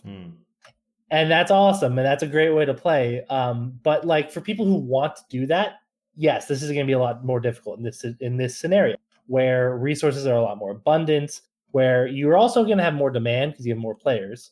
But with layering, it's going to be easier to get. It's going to be easier to pull everything together, to have a ton of resources. So it's harder to accumulate wealth. But on the other hand, if you're just an average player, if you're a person who has a 9-to-5 job, can't play every day, maybe just gets a few hours on the weekend, so you can't really farm all that much. And you're not a person who's going to go farm 100 Devilsaur, in a sitting or something like that. This could actually be a really good thing because it means that, if there's a ton of Devilsaur leather out there and the prices dropped, well, that means it's easier for you to, kill a few mobs in Western Plague Lands and get enough money for your Devilsaur set. So this, in my opinion, could actually be better for your average everyday player because, the fact that there's all these depressed prices doesn't change the fact that there's a baseline amount that you can make from just killing mobs. That's never going to change. The amount of items that drop off a mob, the amount of money that drops off Scarlet Knights or whatever, that never changes. So if prices go down and that remains the same, then that means people who do that, that's all their options are making relatively more value, if that makes sense. So basically I'm saying that from one perspective, you might say this is broken from the perspective of ease of getting a lot of money. But on the other hand, like I said, for average players, I think this actually might end up being a positive in terms of ability to afford more difficult, more rare things. Okay. Now, mate, just turning back to the layering as well for a second. We've talked a bit on this episode already, which you unfortunately haven't had the benefit of hearing yet. So I'm going to ask you to comment on something that you don't necessarily know the minutiae of in terms of the conversation, but you definitely know about the topic. The bans have been going out lately for layering abuse, and Minoru and yourself again, like, have been saying, guys, there's always positives. Layering, and layering is there for a reason. We understand why it's there. There are benefits to it. Some people just feel that the negatives outweigh the positives. Others feel the other way. Now, I believe, mate, shout me down if I'm wrong, that you've been, totally fine with obviously the opportunities that layering have afforded servers. When you see things like the bans going out to these players for abusing those layering mechanics for the collection of materials and also in dungeons, how does that make you feel? Do you still preach to people, look, again, that's the 1%, don't worry, the sky isn't falling? So it's interesting. First off, I knew about the layering abuse for dungeons and like abusing it to get bosses. I did not know that they were handing out bans for people just like generally using layering to. Is that like Leshrakt's thing, like getting more Devil Star Leather or Black Lotus, like that thing? I can't say for sure, but I really don't want to say because I don't know. My guess was for the dungeon stuff, but I've got a funny feeling it might be for the material gathering as well. But I've been looking around for answers to this, and it's not really coming out yet. It will over the next week or so, I'm sure, as to who's getting banned and what for and what was going on. Gotcha. Okay. On the dungeon stuff, I think I'm mostly for that, largely just because my understanding of it is it's basically abusing a bug where you could invite, if you like leave your group and then get reinvited, the bosses respawn without any of it, which obviously Blizzard has said not intended. So fine. But if they're banning people for abusing layering in general, that's a little bit more interesting. I agree. I don't like, my honest answer is I think it would have to be probably depend on a situation by situation basis. I know a lot, on my server, like a lot of our guildies, just occasionally see guild ask for, hey, can you invite me to switch layers? Most people are using it to like, if they're in Stranglethorn and they're trying to kill quest mobs and there's like 8 alliance players there and they're like, help. And they can hopefully get to a slightly less populated server. I know for myself, to use a very specific example, when I was trying to farm my mounts for level 40, I think the secret is out on this now, but for Horde, there's shellfish gathering you can do in Desolace, which is a pretty good way. It's like 8 or 9 gold an hour, and you don't have to fight that much stuff. But when I was there one of the days, it was really populated, so I just asked somebody to invite me to their lair, and I switched, and there were still other people there farming, but there were less, so I was able to farm. So I have myself used it. Yeah, I think most people have, to be honest with you, mate. Yeah, it's a tough thing. It's tough because it is. Like those cases. It's obviously I did it, so it's tough to be really unbiased. When it's something I have used. It's sort of, this is, there's no way Blizzard didn't see this as a thing that people would use. Exactly. Partially because all of us told Blizzard that this is how it would be used. We will do this if you bring it in. Yeah. So it would be, and the dungeon thing was not something that we knew about because it was a bug. Right. But they still could have guessed, but they couldn't have foreseen, if that was a bug, they couldn't have foreseen it yet. Unless they did the beta testing up until 60, then they might have found out about it. Yeah, that's a whole nother kettle of fish, exactly. Bag of things to talk about. But it's so I don't know. It's tough because I don't, like, for me personally, I don't think all this layering is really negatively affecting the economy. Yeah. I think it's generally that the depressed prices are generally helping people. So for me, I'm sort of like, it's fine, and eventually Blizzard's going to be removing layers. And this is one thing I will say. I think you mentioned earlier that you had a thought of sort of what if Blizzard doesn't remove layers, which maybe, but I will say I think that Blizzard has earned the benefit of the doubt when it comes to Classic for how to their word they've stuck, right? And when there have been issues that the community has brought up, they've listened. So I think the community has been very clear with Blizzard that we do not want layering to stick around. So while I think Blizzard is probably dealing with a real issue of, oh my God, people are still playing, help, because we see with all the server transfers. I think Blizzard will remove it eventually. But yeah, so I just think that they must have. I'm fine with people using layering as it is now. And I think if Blizzard is handing out bans, I mean, outside of really extreme circumstances and specific instances, I'd find that really harsh. I know where you're coming from, mate. I personally am hesitant to give Blizzard as much of a pat on the back for their handling of Classic up to this point. I know I read all the comments and I totally see where people are coming from. As soon as Blizzard jumps on something, the fireworks go out, the celebrations, oh yes, they listen to us. How good are they? Thank you, Blizzard. You get it. You know what Classic's supposed to be about. My thing with that is I don't doubt that they're dedicated to, trying to get to as close of a vanilla experience as possible. It's funny, I was watching, Endgame, Avengers Endgame on the way, and no spoilers, everyone, so don't worry about that. You can continue listening without any... It's an overrated movie. Yeah, so you can keep listening, everyone. I'm not going to spoil anything, but, I was watching Avengers Endgame on the plane back from Hawaii for the 4th time, I believe, and... there's a line in it, which again doesn't spoil anything, where they talk about, Thor's complaining. No, sorry, it's Iron Man is complaining, saying, why are we the Avengers and not the Prevengers? Why do we come in after the fact and help people out as opposed to stopping a threat before it ever comes to be? And I really thought that that's a relatively strong summation of how Blizzard has been with Classic. Now, granted, there's a lot of things that they can't forecast necessarily, but we, as you said, Tim, we have literally told them these are the problems that are coming your way, and things weren't done to prevent them. Then the problem happens, and then they fix it after the fact. And then we celebrate them. And I'm not the person necessarily that celebrates them. I sort of sit back and go, probably something you should have and could have done earlier. But that's just me. I'm a pessimist, so be it. I just live in that kind of colder environment, if you know what I mean.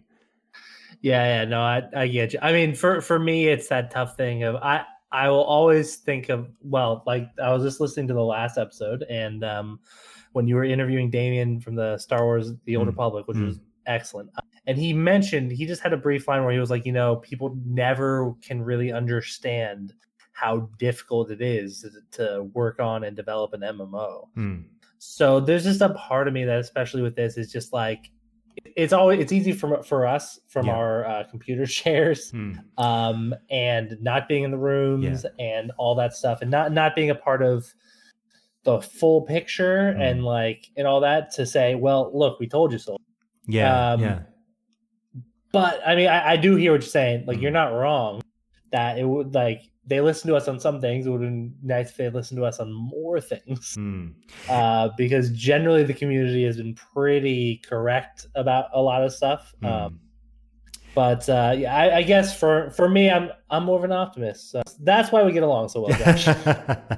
Mate, I totally fair points to raise. I think that, and I don't want to make it sound like I'm shitting on the Classic team, because I think that honestly, half the stuff that happens is out of their hands. Things like beta testing, when people complain and say, there's so many things we're picking up just now that people are breaking through to 60, and now that rating has begun, that people are sort of complaining about, going, this is a bug that should have been fixed in the beta, but we didn't get the chance to find it in the beta because you didn't let us level up to 60. That's something that's, I think, out of the Classic team's hands. That's Blizzard, that's PR, that's everything, right? So that's a kind of a different issue. But yeah, I just think that... I've got that point of view, but, it is definitely something that credit is still due where credit should be given. Credit where credit's due is what I'm trying to say. The game is still fantastic. Everyone's still having a great time. It's not without its warts, but as you say, mate, maybe the warts can have a bit of makeup put on them and they're not seen to be looking as bad. Yeah, no, absolutely. And Yeah, and sorry, I got distracted because my dog started barking. You're right. But with Blizzard's like this slow response time sometimes to stuff, it is. Because I also see what you're saying. I mean, with the economy in particular, one other thing about all of this and the reactions to it, and how Blizzard is treating, again, because Blizzard is taking. Like I'm echoing, it's weird because I feel like sometimes I'm a Blizzard apologist. I really don't want to be, but Blizzard is taking that similar stance of basically, guys, it's fine, don't worry about it, it's not a big deal. And there's a part of me that does worry, but overall, I do. Who again? It was the last episode you had. I forgot who you had who was talking about the economy. That was, I'll tell you, that was FARQ's best mate, whose name was, and I feel like Sire. Right. So I think it was him who mentioned that, like, whatever happens, I mean, our economies in Classic are going to be different than how they were in Vanilla. That's always going to be. Yes. And the way that WoW's economy works, and the way that it is so, like, I mean, as been pointed out, like, people have written actual economic papers on it. It's a living, breathing thing, and there's nothing that's probably really going to actually break WoW's economy or any server's economy. It will change it. Things will be different. So, and as was pointed out, your ability, like a good person in an economy is marked by how they adapt to those changes. So all this layering, all this stuff, it's going to change. It's already changed the economies. That's for sure. But I don't think that means it's broken. I think it just means it's different. And that's kind of cool. I mean, because it means that we're having different experiences. I think a big thing to touch on, and you just mentioned it there, but it was also something, again, that was mentioned in the Countdown to Classic Discord. And guys, if you're not part of the Countdown to Classic Discord, I'm just reading people's comments from the Discord. There's some amazing people there who talk about this stuff. So check it out if you're not a part of it. But Scythe mentioned the same thing that you just mentioned, Tim, which I think is a great point in terms of, like, economies aren't static. It does not have to adhere to your expectations of previous economic fluctuations that you've seen on other WoW servers, like on private servers that people have played on in the past. And Scythe was critical of people of importing their private server opinions and expectations over to Classic, thinking that the economy would just basically go the same way. And every server is different. Every iteration of the game is different, and absolutely the supply and demand will ebb and flow as it goes with your server at the time. So it's a really good point to make, not to have necessarily static expectations. You kind of got to go with the flow when it comes to the economy. Yeah, for sure. I will say one thing, because we did mention it very, very briefly, or you mentioned it very briefly, that I would be worried about for an economy. Again, just maybe not breaking it, but changing it in ways that I think would be bad. Is, as you noted, like Delvesaur Mafia, monopolistic tendencies. Let's talk about it. Go into it, mate. Yeah, I mean, I played a bit in Nostalrius. I didn't really encounter the Mafia because I only got to like 40. But I was well aware of it. People have talked about it a lot. I think for me personally, that's one of the worst things to come out of the private servers was those things. And I know a lot of private servers players also hated it. And that is something I would actually be worried about. And how Blizzard is going to handle that.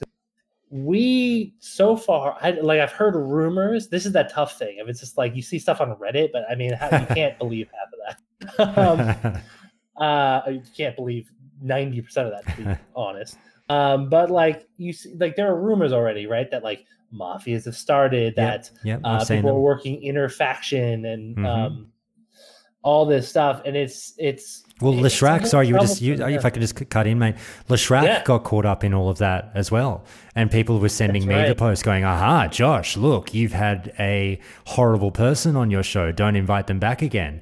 And Leshrac's been in the Countdown Discord saying, look, there's always two sides of the story. And he's given his side of the story going like, this is coming from someone who they've got history. But anyway. That was... because I was a part of that conversation. I was just watching it, and then I just commented that Leshrac story made sense to me. Yeah. Which was that people had seen him like because he plays Horde. Is that right? I believe so. Okay, so they had seen like an Alliance hunter basically like not trying to kill him, and then him not trying. It was a whole thing where they saw somebody sitting around his spawn. Oh, no, sorry. He was killing them, and there was a guy trying to snipe the skinning. That's exactly what it was. And there was a guy who was his faction, also like sitting there trying to snipe the killing and like just skin. And it was funny because as soon as Leshrac said it, I played a hunter early days in Classic and did a lot of Devilsaur farm. And I was like, oh my God, yes, I remember that. I absolutely remember people just like rogues, especially just like sitting on your kill and waiting for you to loot it. And you're like, you gotta be like quick fingers. Yeah. But anyways, so these rumors, like people are saying, some are popping up, whether or not it's true.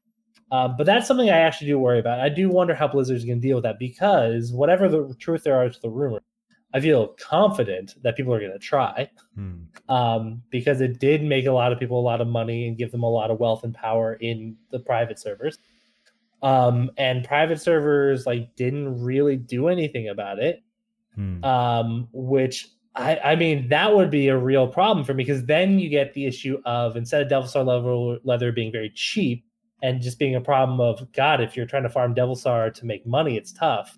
It then just becomes this issue of only the richest and the most elite can afford this. And nobody can farm it except for the people a part of the Mafia. Mate, I've been trying to get a hold of Party Pooper for this one, who did actually shoot me a message a couple of hours ago, but I haven't been able to catch him today. But maybe, another episode on the show. We've been, trying to do this call about the Devilsaur Mafia for over a year now, but he's very keen to do it, and we will get there one day. He's obviously been very busy raiding, but he'll get back on the show one day to talk about it. And it's something where I actually have a pretty hot take about the Devilsaur Mafia that I think could upset a lot of people. I'm honestly, I've been looking into it recently because, mate, I've been reading the same things that you've been reading. The rumors about the Devilsaur Mafia is back. It's popping up on certain servers.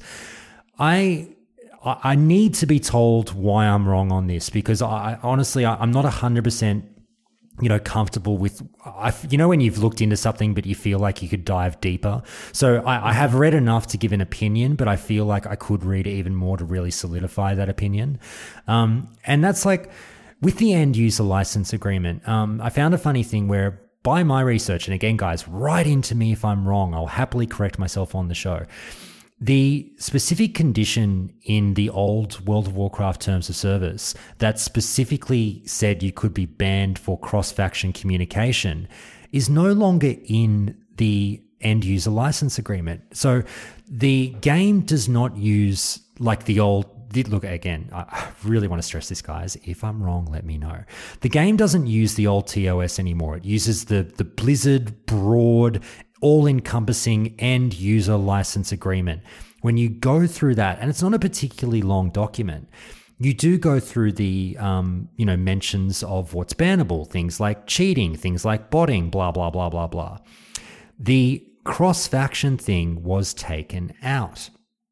And I mean, for the reasons that, things have changed over time, what have you. I don't know what goes on with retail, and if you can, you can obviously talk I presume on retail you can talk to your friends through their Blizzard ID, even if they're on another faction. Is that how it works? I've got no idea, but anyway.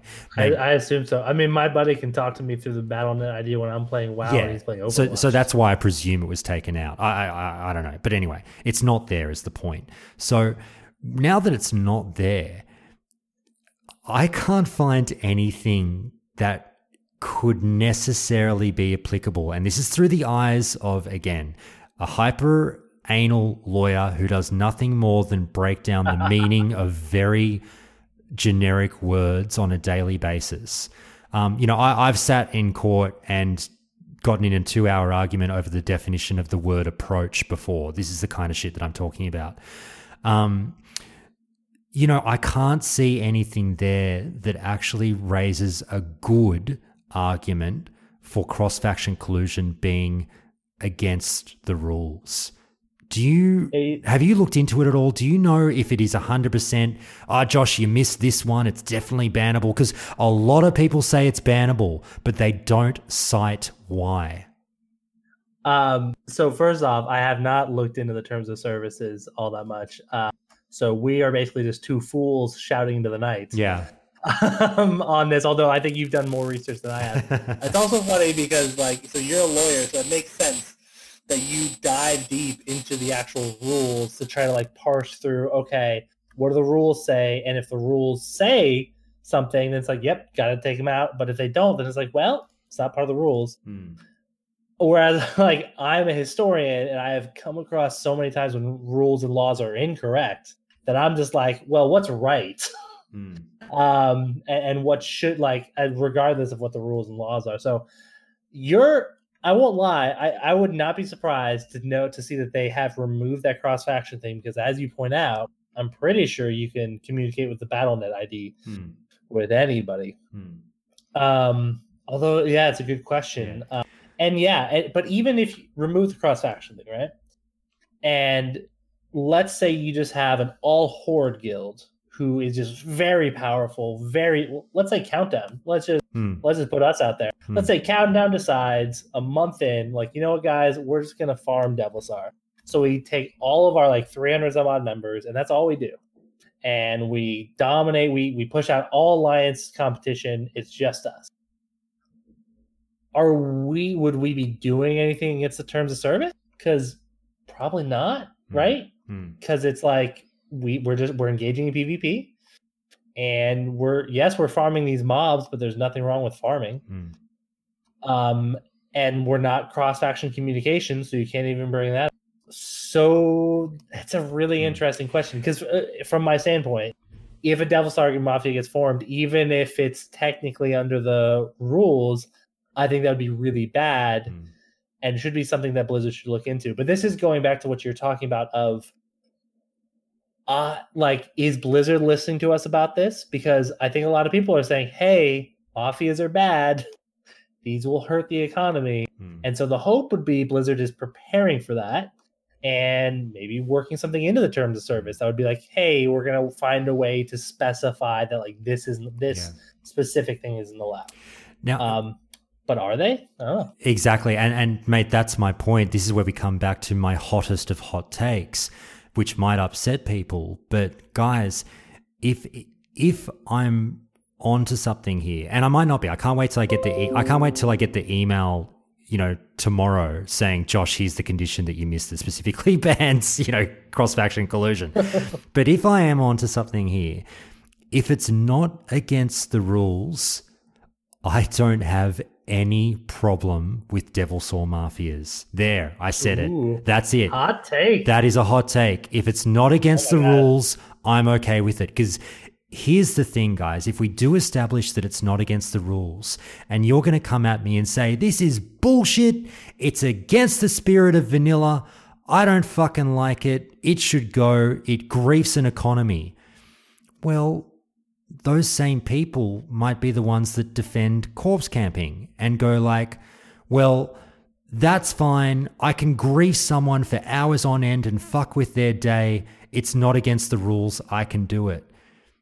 Well, isn't this a relatively similar situation? They're both not against the rules, but they're both kind of fucking with people. Do you see what I'm saying here? I mean, yes, I do see what you're saying. Although, hold on a second, I gotta get some ice to cool. No, go for it, mate. Go for it. Yeah, exactly. But I mean, I do totally understand what you're saying. It's funny. This ties to one of the other things I was a contrarian on, which is stream sniping, where, like, I was very much on the side of, regardless of whether or not it's allowed in the terms of service, I don't think it's a good thing.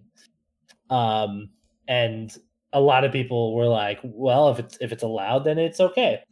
But I do understand what you're saying. I don't think that corpse camping and Devilsar Mafia are quite the same. It's probably a shit analogy. It was the closest I could get. I'm thinking on the fly. It's reasonable in that it's like, it's a thing that really can badly affect the player, the player on the receiving end of it, and is something that is technically allowed, even though it is frowned upon.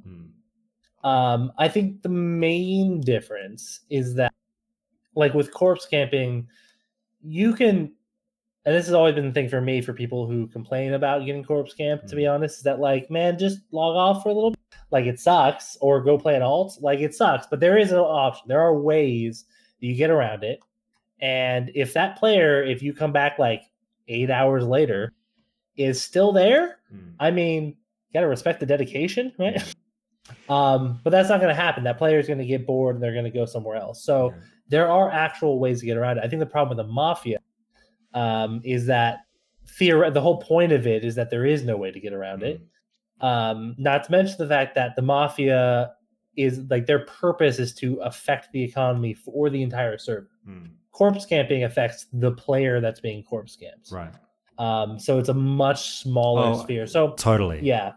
Here's the thing though, like I touched on this on another call in the show, and the problem with it is, again, going with the hypothesis that the Devil's Soul Mafia is not against the rules. It creates an arbitrary situation where you're asking Blizzard to sort of invoke penalties on those who haven't broken a rule but are doing something that goes against this theoretical spirit of vanilla. That seems to be wrong. Do you know what I mean? That's not what Classic's all about. You're banned. I do know what you mean. Although I will point out that with like when people try to make the LFG add-on, which as far as I know didn't break any rules, Blizzard was like, yeah, but this is against the spirit of Classic, exactly. so we're not going to allow this. Yeah, exactly. And that's, I see where they're coming from.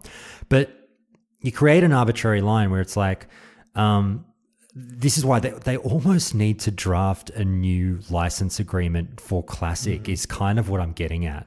Because we talked about the layer hopping, and I was like, what happens if you're not farming, 1,000 of an item, but if you layer hop and then you go, those 5 mobs I just killed respawned. I'll kill them again. And Blizz says, oh, that's fine. But if you did it 50 times, then we'd come after you. Now we're getting arbitrary. Now we're picking and choosing where you apply the law. Same with the Devil's Soul Mafia. What happens where you don't kill that member of the opposite faction in Un'Goro Crater that one time, but that's okay. But then you do it 4 or 5 times and, that's cross-faction collusion, banned. Do you know what I mean? Like, again, we're trying to vaguely pick and choose what feels right and what feels wrong, as opposed to just fucking draft it up. Just tell us. I don't know. Yeah. No, I do hear what you're saying. I think you're right. There's also, I'm not going to lie, you're talking about all this stuff and like the spirit of Classic, that chaotic part of me kind of wants to just see what happens. And most importantly, I kind of want to see how the community solves this or tries to solve it. Because the community has been aware about this for a while, right? But this time around, we have a lot more players, people who aren't going to be aware of this, but they're going to, if this starts happening, they're going to come across the effects of it. Are there going to be massive raids that happen where it's like, guys, this guild is trying to create a Devil's Soul Mafia? Yes. And so we are like, I mean, there's a reasonable chance that you get guilds made up that are just like mafia killers. You have just raised one of the big points of why I'm okay with it. Is it's not just because I feel it's not against the rules. It's also because I feel, here's the thing. I think it's in the spirit. Let me change my words there. If everyone can do it, I'm kind of okay with the devil. That's why I'm okay with the Devil's Soul Mafia. Like, literally, if you don't like it, nothing is stopping you from going out and grabbing a bunch of your buds and going, you know what, fuck this mafia. We're going to get rid of them, or we're going to create our own. Do you know what I mean? And that kind of, like you said, it creates this chaos and mayhem, which is part of the fun of MMORPGs. It is. And I will say, like, from a real world perspective, where monopolies are also a major, one of the big issues that comes up in the real world is you get monopolies, like, say, a lot of the telecommunication companies like Comcast and whatnot, or AT&T. Hi, people who provide my internet. But like, they have monopolies over certain areas, but they then, once they gain those monopolies, they then create laws to protect themselves from competitors, Yep. which is where the real problems come in. So this would be a much more just actual free, because if Blizzard is okay with allowing Devil Storm Mafias, then they'd be okay with Mafias competing with each other. It is, it's, I don't know. You're kind of convincing me. No, okay. You're not convincing me that it's not wrong. I still don't like Devil Storm Mafias I still think it's a bad thing, but you are kind of convincing me that, hey, maybe we just see what happens. Yeah.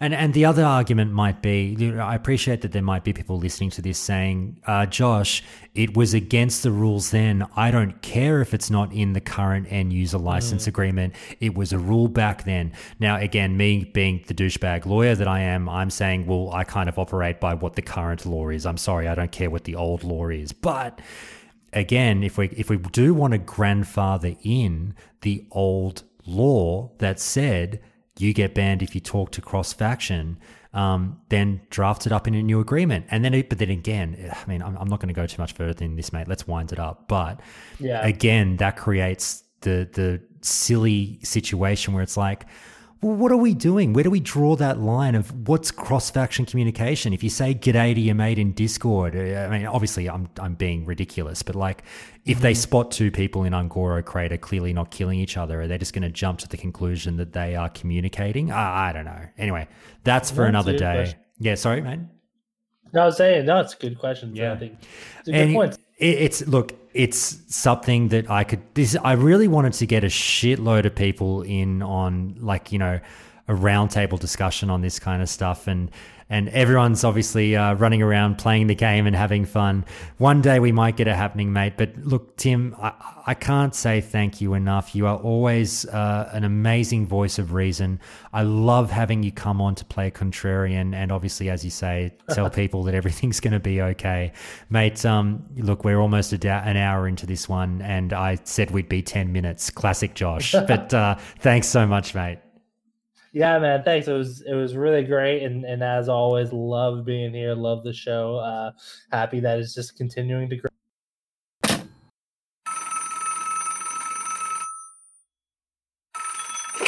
All right, it's time for another countdown to Classic Call, and I've got 3 callers on the line.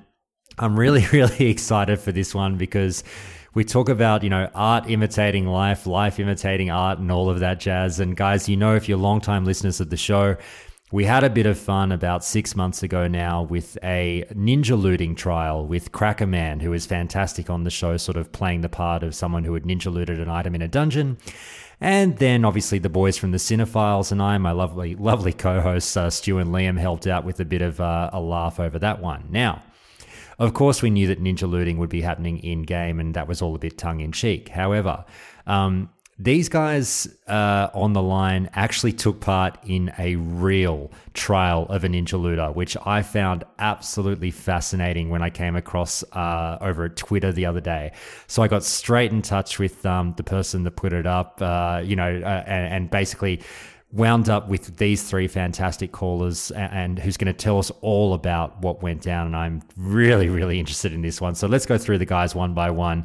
Lion Soul, first and foremost, welcome to you, mate. And thank you so much for putting together this crew for this call. No problem. Happy to be here. And we've got with you Itachi. Mate, how are you? I'm good, man. I'm good. And finally, we've got Celebrity. Man, how's it going on? Fantastic. Excellent. All right, guys. Well, look, Lion Soul, I'm going to start with you, considering you were sort of, part of the impetus behind this call, helping to round the guys up. And we almost actually got the ninja themselves to call in, which would have been fantastic as well to hear their side of the story. But unfortunately, they weren't available and we needed to get the call done. But Lion Soul, why don't you just tell the listeners the story of what happened? Because you were the victim of the ninja looting. Is that right? Yes, yeah. So we were doing BRD arena runs. And actually, just to give a quick backstory real quick to this, we're leveling with people on the server. In vanilla, everyone knows it's a small community. You get to know everybody, and people build a reputation, and you can kind of like tell somebody's personality just by playing with them and stuff like that. So we're leveling, and I'm not going to say the person's name out of respect to him. Mm-hmm. We could just say the ninja. for now. Mm-hmm. And anyways, we're leveling, and we're in our 30s, 20s, 40s. People are running dungeons with him, and we're just getting like this weird vibe. He's very greedy with the loot. He would need on BOE items, saying he wants it for his brother and stuff like that. It was just a weird vibe. So anyways, somehow we were almost level 60. We end up all being in the same guild, and we're giving him a chance to run dungeons with him. And in BRD Arena, most people know there's a male chess piece that drops in there called Savage Gladiator Chain. And it's best in slot until the AQ patch for a lot of classes. Warrior, Hunter, and maybe some other classes I can't think of right now. But and it has a really low drop rate, and the boss that spawns in the arena also has a low chance to spawn as well. And we were running it with him, and when the boss came out, we couldn't believe it. We killed him, the chest drops, and to my surprise, the rogue needs on the chest. So, and then the drama ensued from there. Okay. So just to make sure I understand this, because I know about Savage Gladiator's Chain. Yeah. I don't know the specifics behind, now, it's a male piece, is it, with its BOP? Is that right? Yeah. Sorry, okay. Yeah, I should have said it's BOP. Yeah, right. Not BOE. That's right. So it literally has no use to a rogue. Yeah, no use at all. It's vendor trash. Okay, great. Now we're out there. So was it the case when you see this happen, because I know we've all probably been through this before. Now, as you say, you've got the history of him acting a little weird beforehand, but was there any talk of maybe this was a slip of the button, misclick or something like that? No, he did it completely in spite of me, because during the run, I would mark a scald target, and he would attack the other target, and he was just being disruptive the whole dungeon run, and I would make some comments like, hey, can you attack Skull, please? Can you kick this heal? Because he was letting mobs cast heal. Yeah, I was just saying some little things, right? I wasn't being a total dick. But I guess he was mad at that, and he decided to do that because of that. Okay. Was there any chat around, when the item comes up, everyone loses their collective shit, like, oh my God, fuck, it dropped. Was there any chat from him about what was going to go on, or was it just complete need smoke bomb? Yeah, it was complete smoke bomb. Like you said, came out of nowhere. Okay. Did he quit the group afterwards, or what? Yeah, actually, so what happened was he was in our guild. And as soon as it happened, like, I said something, everybody said something, and the guild leader kicked him almost instantly, and he just hearthed out of there and was like, haha, And, he was pretty smug at the time when that happened. And this was a guild run, yeah? Oh, yeah. Okay. I think we had like four out of 5 people in the run were in the guild. All right, fantastic. Now, last question for you before we move on to the others. What was the reaction in the party at the time, and what kind of things were being said? Everybody was just stunned and shocked, like saying, what? What the fuck? So it was crazy. All right, now let's move on, guys, and let's get to the other guy's point of view, obviously. Itachi, I'll start with you, mate. Now, is it the case that you're a fellow guild member that obviously heard about the story, but you weren't in the run? Is that right? No, so I'm going to basically give you some background on where I come into the story. Okay. So I'm going to actually give you some background on the Crom Crush server itself and how we all fell into I would guess the RP meme funny aspect of it. Basically what happened was we have this thing called Posture Check and Posture Check turned into Hydration Check, and basically this guy named Gubby became kind of a meme legend and a server famous dude on our world chat, and everybody loves him, and he was a beloved guy and so on. And anytime we would have world chat conversations, me, him, and Giller would dominate the world chat as far as people talking and making jokes, and Gubby kind of had this rise to stardom, and in just as far as the world chat was concerned. So the day that it happened, Celebrity was notably upset, I guess you could say, and was spamming the World Chat channel that basically I don't know why we're not mentioning his name, but the ninja was basically put in the World Chat that he's a ninja and nobody should group with him, and that he should basically be excommunicated from Crom Crush. Sorry, I had a long That's day all right. work. That's all right, man. I even got to go back. So at this point, Gubby, who's this person that's like, in this position of, able to amass a crowd, decides that he's going to create the court case, and it was easy for him. He started saying that he was going to do a court case the next day at 8 p.m. and he messaged me. He said, "Do you want to be the prosecutor?" Messaged Giller, "Do you want to be the defendant?" Giller's a little bit of a jokester, so he didn't really defend anybody. I actually ended up being the prosecutor and the defendant. Don't worry, man. It happens in real life. I was playing both roles at one point. And don't you have a law degree, Itachi? Sorry. I wrote a really nice. No, I don't have a law degree, but I took.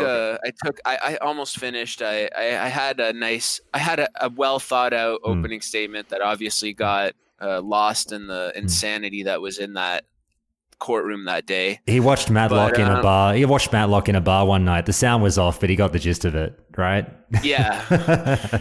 So he basically turned into this like infamous level, and actually half of the server fell in love with him. They started a guild called Savage Gladiator Chain, and anytime something would be said, they would post the Savage Gladiator Chain and they would link it, and it was linked, and for days on end it became this joke that anything that you did wrong, anything that you took, anything that you did was basically this Savage Gladiator Chain, and it became like a server-wide meme. And so the next day we had the court case, and then obviously Gubby organized it and sit down in the court case. Obviously we had a couple crazies yelling crazy stuff, and some people would come to me and pass me gold and be like, free the ninja, his name, and they had like a hashtag free the ninja, trying to bribe the system.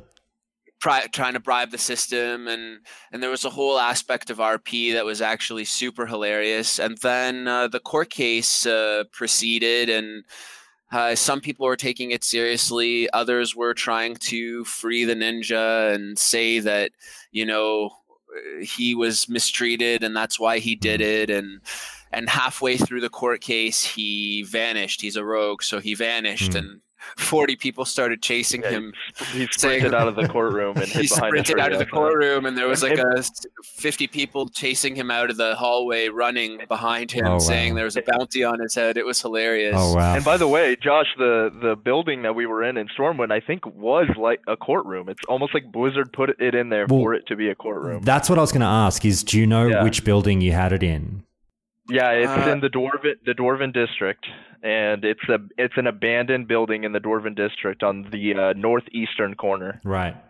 Because I'd only looked at the picture very, very fleetingly. For a second, for some reason, it looked a lot like the bank, but I thought, oh no, hang on, that's not the bank. What's going on? But okay, so we set the scene. That's a great start, guys. We'll throw it over to Celebrity. And Celebrity, I want to hear from you at this point, because you were at the trial as well yourself, right?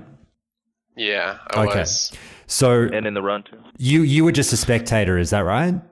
I was. I was a witness on the stand. Oh, that's right, because you were in the run.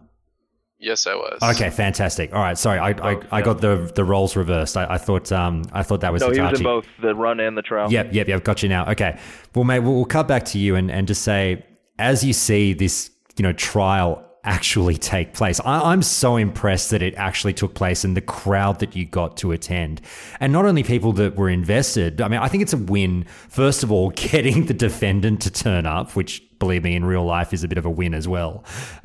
Getting a crowd to turn up, getting like a prosecutor, a defense, it's all immaculately planned. I think this is fantastic, but we'll take it back half a step as well with you, Celebrity, because you were in the run. We've already asked what Lionsol's thoughts were when it happened. What do you have anything to add that we haven't heard from Lionsol about the run itself and what your feelings were when it happened?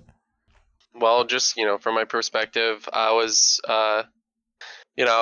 pretty stoked that the boss came out, and then the Savage Gladiator chest dropped, and I noticed some hesitancy, Lionsol didn't immediately win the chests. I saw the greeds, and then I saw, this, the ninja hadn't rolled on it yet, and I'm just like, I'm pretty skeptical at that point. I'm like, why did he not roll?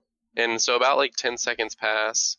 That's not normal for your typical roll. Like, people are pretty quick about things sometimes, or most of the time. And anyway, finally he rolls, and it says that, the ninja won the chest, and I was like, I was pretty shocked. And immediately that turned into rage. So I just instantly went to World Chat and started spamming, just this guy took the chest, blacklist him. And I did that probably for 20 minutes straight. After it dropped and it was ninja, I did it for 20 minutes straight.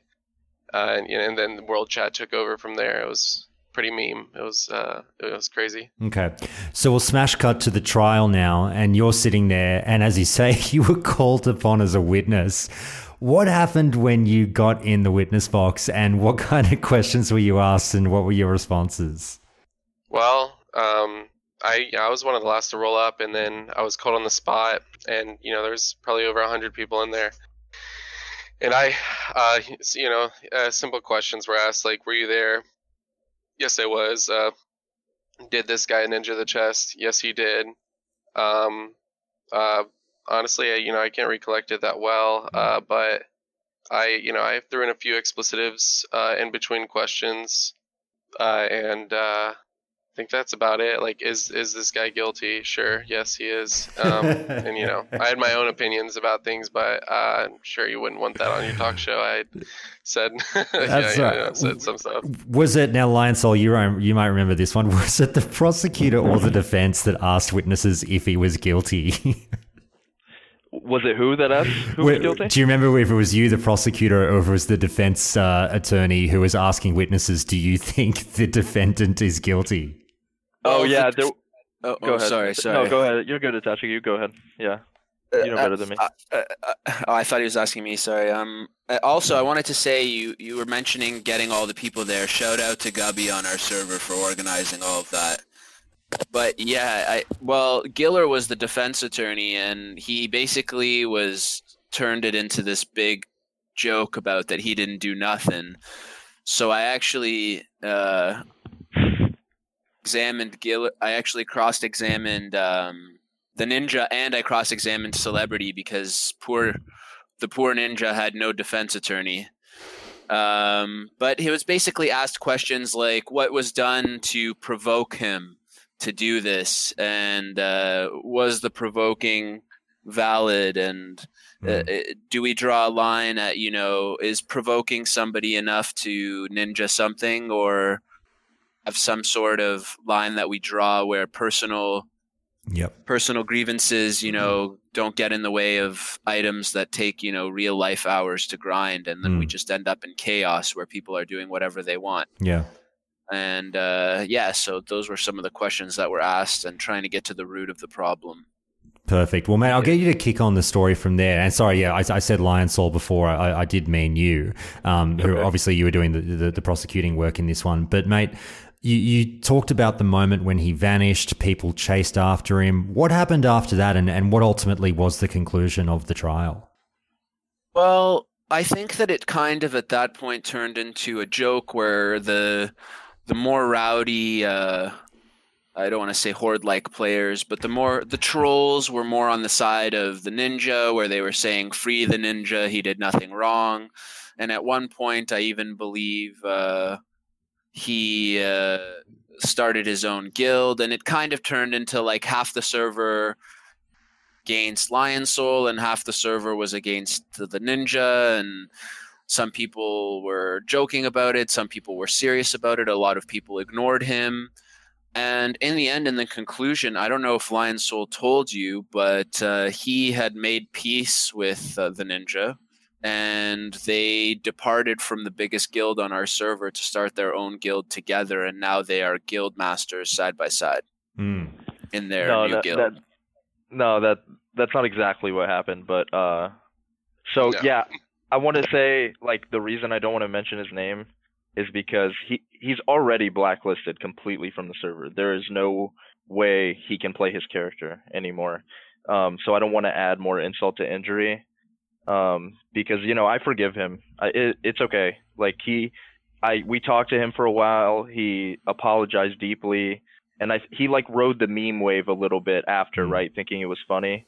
But the kid is like 14, 16 years old. I don't know exactly how old he is. He's never played the game before. You know, this game is kind of like almost like a culture shock to these new generations, right? Because you actually have a community in there, and the community polices itself, and there's friendship, and there's other things like this blacklisting. So you really have to make a good name for yourself if you want to play the game properly. And that's something he just didn't understand, because before he's playing BFA or whatever other games he's playing that his generation plays a lot, they have nothing like that. Like, if you did that in BFA, nobody would care. You don't know the impact. Well, that's what I was going to say. Is you talk about the community. It's also like, it's a community that gives a shit. Like, this stuff fucking matters to a lot of people. So that's why they're so invested, and why we get the reactions that we do as well. Yeah. So he, I don't know exactly what he's doing. I know he's not playing his character anymore. I think he either re-rolled to a different server on a new character, or he's either not playing. I'm not sure. So that's why I don't want to say his name. It's over. You know, fair it's okay. enough. Everybody on the server knows. Fair enough. And we should say he was, you know, for the most part, willing to actually get in on this call and join us for this conversation. But he just sort of at the last minute said, "Oh, you know, maybe I won't." Maybe got a little bit shy, but that's okay. That's perfectly fine. But it's interesting to know that. Now, sorry, I can't remember if you mentioned, I'm just reaching back to what was said a few minutes ago. At the very end, did he actually, like, the item itself, wasn't there something that happened with the item? They disenchanted it in front of everybody. Yeah. They, Itachi, I believe, asked him if he's guilty, and then he said, well, and then moved forward and disenchanted the item, vanished, and sprinted out. And everybody was like, what just happened? And so, over 150 people, got up from sitting, and they got out of the chairs, got off the benches, and all started pouring out of the courtroom. And it was pretty funny. And apparently he just hid right next to the courtroom in stealth, but nobody could see him. And, everybody was on a manhunt, looking for this guy. It was pretty funny. I had a laugh from it. And I wasn't even going to go. I said I was the last one to arrive, so I was glad I made it. It's absolutely fascinating, guys. Like, in hearing this story, obviously, as I say, something that seemed so farcical to me when I did that bit on the show months ago, and you guys, actually make something like that happen, I really think is an incredible shout out to the Classic community and the kind of, fun that we can have with this game. And as you say, it is kind of something that separates the Classic fans from others, I do believe, in a certain way. Out of interest, guys, with the involvement that you had in all this and on this server that you're on, and now knowing the kind of involvement that people on that server are willing to go through, could you see anything like this happening in the future? Not in terms of necessarily a ninja trial, but these kind of like grandiose RP events?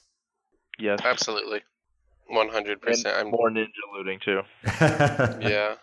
I've actually, it's weird. People have ninja looted in the past in original Classic and on private servers, but I don't know. I do you guys feel like this? Like there's like just a little bit more of it now? Like, I don't know. I feel like people aren't used to the way the game is, so they think it's okay or something. I was 8 when I played Classic last, so I don't have, the best memory. But I know from private servers, I don't know, the community was kind of split anyway, but I definitely believe there's plenty of events to come for whatever reason. Yeah, I can't say I've seen any more sort of classic ninjaing yet, but I haven't played the game as much as other people yet. I've been really, really busy over the last couple of weeks and haven't seen very much or progressed very far. But the one thing I have seen people talking about, and I really won't open this can of worms up too much, but just for a little commentary on what I've seen, obviously attitudes change towards the game as well, and the way in which people play the game evolve. And I have noticed a big old, private server players versus old school players arguments coming up in terms of the need versus greed rule and, rolling on BOE blues and purples. And I've seen huge, pages long arguments amongst forum posters about, some people say need on everything if it's blue or purple, if it's BOE. That's the thing. Just it's ninja insurance, blah blah blah. That's just how you do it now. And then the other side of the coin is, and they get really really passionate, going like, "Fuck you." We have need versus greed. That is the definition of need versus greed. If you want the money, you hit the greed button. If you need it, you need it. That's how it was back in the day. Why are we changing the rules now? That's something I've noticed has been a really big heated point, and it kind of has split the community. Not necessarily 50-50. I think it's probably a bit more, I don't know, I'm basing this off of nothing, 60-40 or something like that, in terms of people do seem to be saying you're a piece of shit if you need on a BOE. I am not of that particular mindset, but I see the argument for both sides. Have you guys noticed that at all? I actually was in a debate about that, and somebody flamed me on World Chat because I was one of those people that used to do the need insurance, but I guess now I agreed. But I always assumed if none of us can use an item, and I can visibly see that none of us can use an item, we all technically need it for gold. So it would make sense that we all need the item so that we all have the best chance and we avoid any mishaps. That just makes sense to me. You greed trash, you need what you need. And if it's something valuable, everybody needs it. So, well, the arguments have been coming up. The arguments have been coming up that if you hit that need button on a BOE, you are a ninja. And I'm like, I don't know. But I'm big. I'm like you. I'm all about the insurance. I'm about protecting my ass. That's the only reason I'm hitting that need button. Now, I'm more than happy to do the following as well. It's I'm happy to wait until everyone else has greeded, and then I'll happily hit greed. But if someone has not fucking got their greed in yet, I am feeling dodgy. I want that insurance. Yeah. I don't even know what side of the coin I'm on. They both seem on one hand, maybe I think it depends who you're with too. If you're with some friends or guildies and they say, "Hey, I'm going to use that." I think that's totally cool. Maybe if every single person's kind of a random person and it's a BOE and it's worth money, I say need on it and everybody need on it, and whoever wins it sells it. You never know. The only other thing obviously to raise as well is the big point that comes up, and I was a victim of this, man. I mean, I'm sure we all were. I was a victim of this many times back in the day. The old, I totally need that. That's an upgrade for me. 2 seconds later, it's on the auction house. And nothing made me fume more than that. I was livid. And so I really do understand the argument, and I'm sorry if this breaks any hearts out there. I'm not the captain of, virtuous play or anything like that. I really do co-sign on the just roll need. It's insurance kind of argument, but I mean, that's just me. Yeah, I agree. Agreed. All right. I think it has something to do with a launch of a server.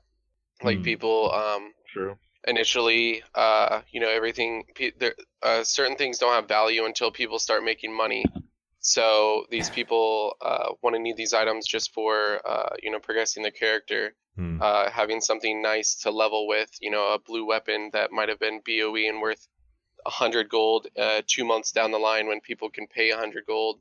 But for now, they can use it on their character. And so I think a lot has to do with just the launch of the server. And that's what is, making people more need for themselves and actually use it, rather than everybody need and, ensure themselves that no one's going to ninja it.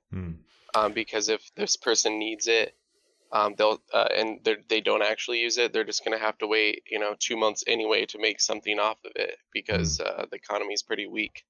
At least on some servers. Some servers already have an established economy, but for the most part, things are not where they need to be on Crom Crush at least. So at the moment, I'm just like, I don't really care what our people server's like the most vanilla experience you can get. Like we don't have streamers or anything like that. It's like super fresh. It's like if we're playing in 2005 again almost. It's really slow. Like our first MC clear was 2 days ago. A guild cleared Molten Core. Okay. Oh, it's really cool. The layer abusing is definitely messing up the economy a little bit too. Just up until yesterday, people were, using layering to respawn bosses and stuff like that. Yeah. And I think that, that's kind of getting abused as well, keeping the prices low because there's such an influx of items. I'm recording a call on that very issue very soon. So if any of you guys are interested in getting involved in that, let me know, because that's something that I'm going to be talking about on this week's show as well, in terms of the layering abuse. And I've got it's funny, having you guys on this call, obviously talking about, the fun little legal side of things that you've applied in game. I've actually got a little bit of not so much fun, but a take that I can guarantee people won't hear anywhere else on what I think about the kind of penalties that can come from the abuse of layering and whatnot, because I've read the EULA and I can tell you that I've got a pretty hot take on it all, but that's for another call. But guys, look, thanks so much for being here and doing this. It's been a lot of fun. I really, like I said, I really got a kick out of knowing that this story was out there, and thanks for retelling it for us all. So guys, I'll just go down the line and say thank you one by one. Lion Soul, mate, thank you so much for putting this all together. No problem. Happy to be here. Itachi, mate, thanks for being here. And no problem, man. Thanks for having me, and shout out to Neverlucky, my guild, best guys around. Fantastic. And I should say, any shout outs or anything to plug, let me know. Lion Soul, did you have anything to say? We started a guild and then merged on Crom Crush right now. Our guild is called Nice Young Men. We're a bunch of nice young men, and we have actually plenty of women in there too. So we're recruiting for Molten Core and all that stuff. Very good. It's going to be a lot of fun. And I do, I have a YouTube video as well, PvP video. If you just type Lion Soul Warrior PvP, it's a pretty good video. Check it out. Very good. And Celebrity, how about you, mate? Thanks so much for coming on. Anything to mention to everyone? Well, first, thank you for having me. And I don't really have anything to say other than join the guild Nice Young Men. It's going to be the best guild on the server, without a doubt. Very good. All right, thanks, guys. We'll talk to you later. Thank you. Later.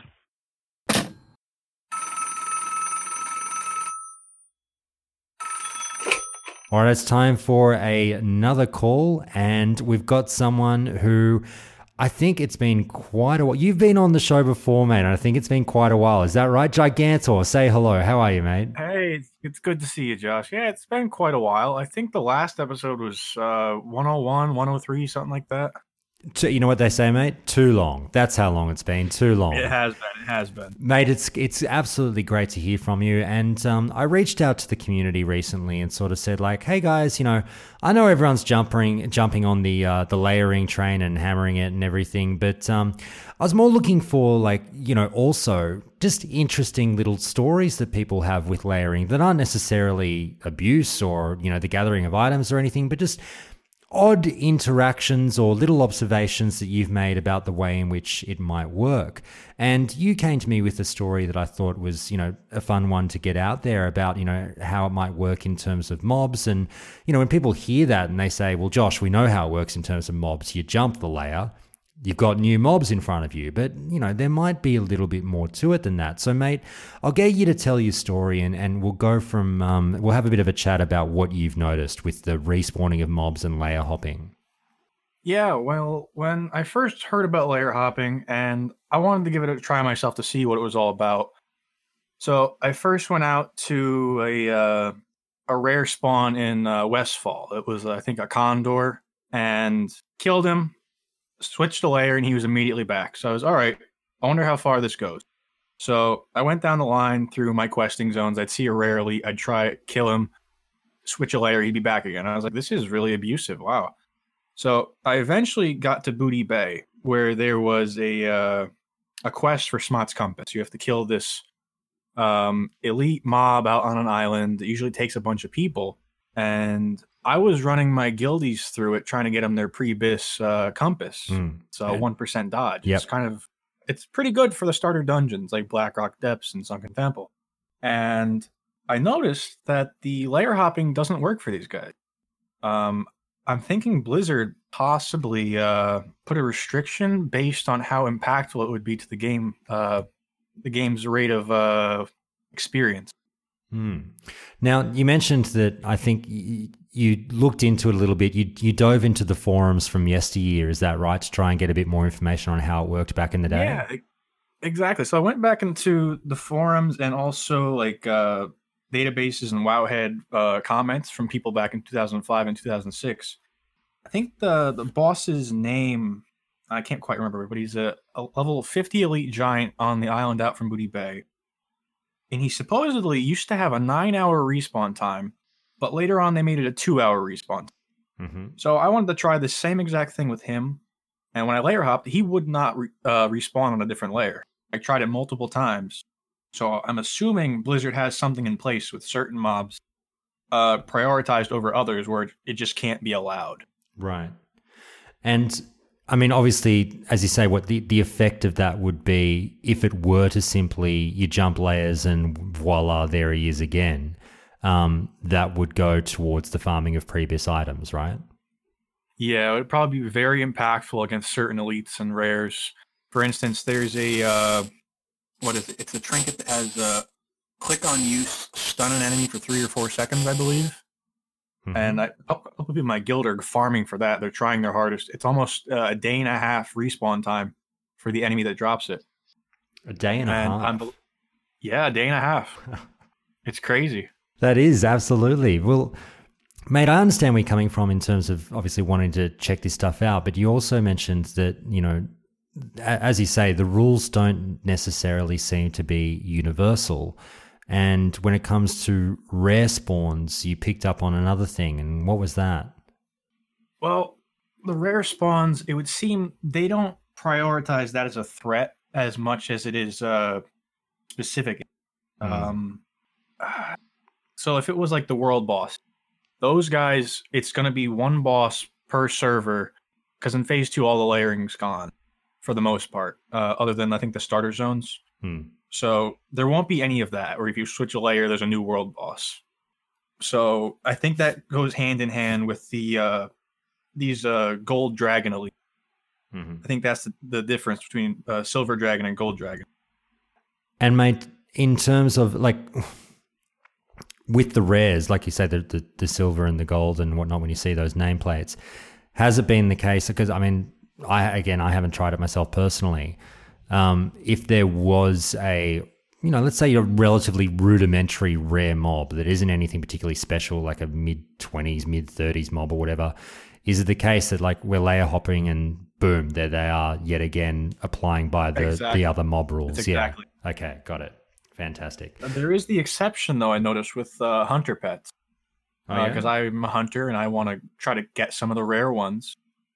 And you layer hop, they're not there. Oh. They may be per server. What, like a broken tooth or something? Yeah, like a broken tooth, or the one in Duskwood. I can't remember his name right now off the top of my head. The one that does shadow damage. Now, is broken tooth not a rare? Is it? It's just a named mob. Am I getting that right? Yeah, he's rare and he doesn't drop anything. Oh, okay. All right. So it is a rare mob. He is rare, but he doesn't drop anything notable. Right. Okay. Fair enough. There we go. All right. Well, that's pretty interesting. I mean, as I say, it seems to be something where they've maybe, you know, that Booty Bay thing is really interesting. They're picking and choosing maybe where the rules apply. But I mean, as I say, we'll say again, this is all a bit of speculation, all a bit of fun. This is just based off of observations. We don't have any hard data behind any of this, so it's all good. We're just having a bit of a fun chat.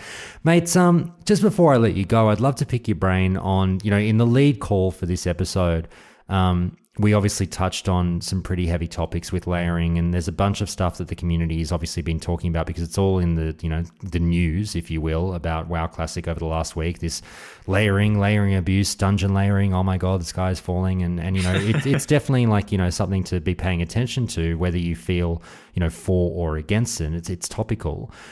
Just before I let you go, what have your feelings been on it all in terms of like the bans? Do you think the bans are justified? Do you think they're not justified? Do you not really care? Like, where do you lie on it all? I think layering was good for phase 1. I think it was a good idea. However, just like they did, phase 2, it's going to be gone. It's going to be chaos, but it's going to be lovely. I can't wait for it.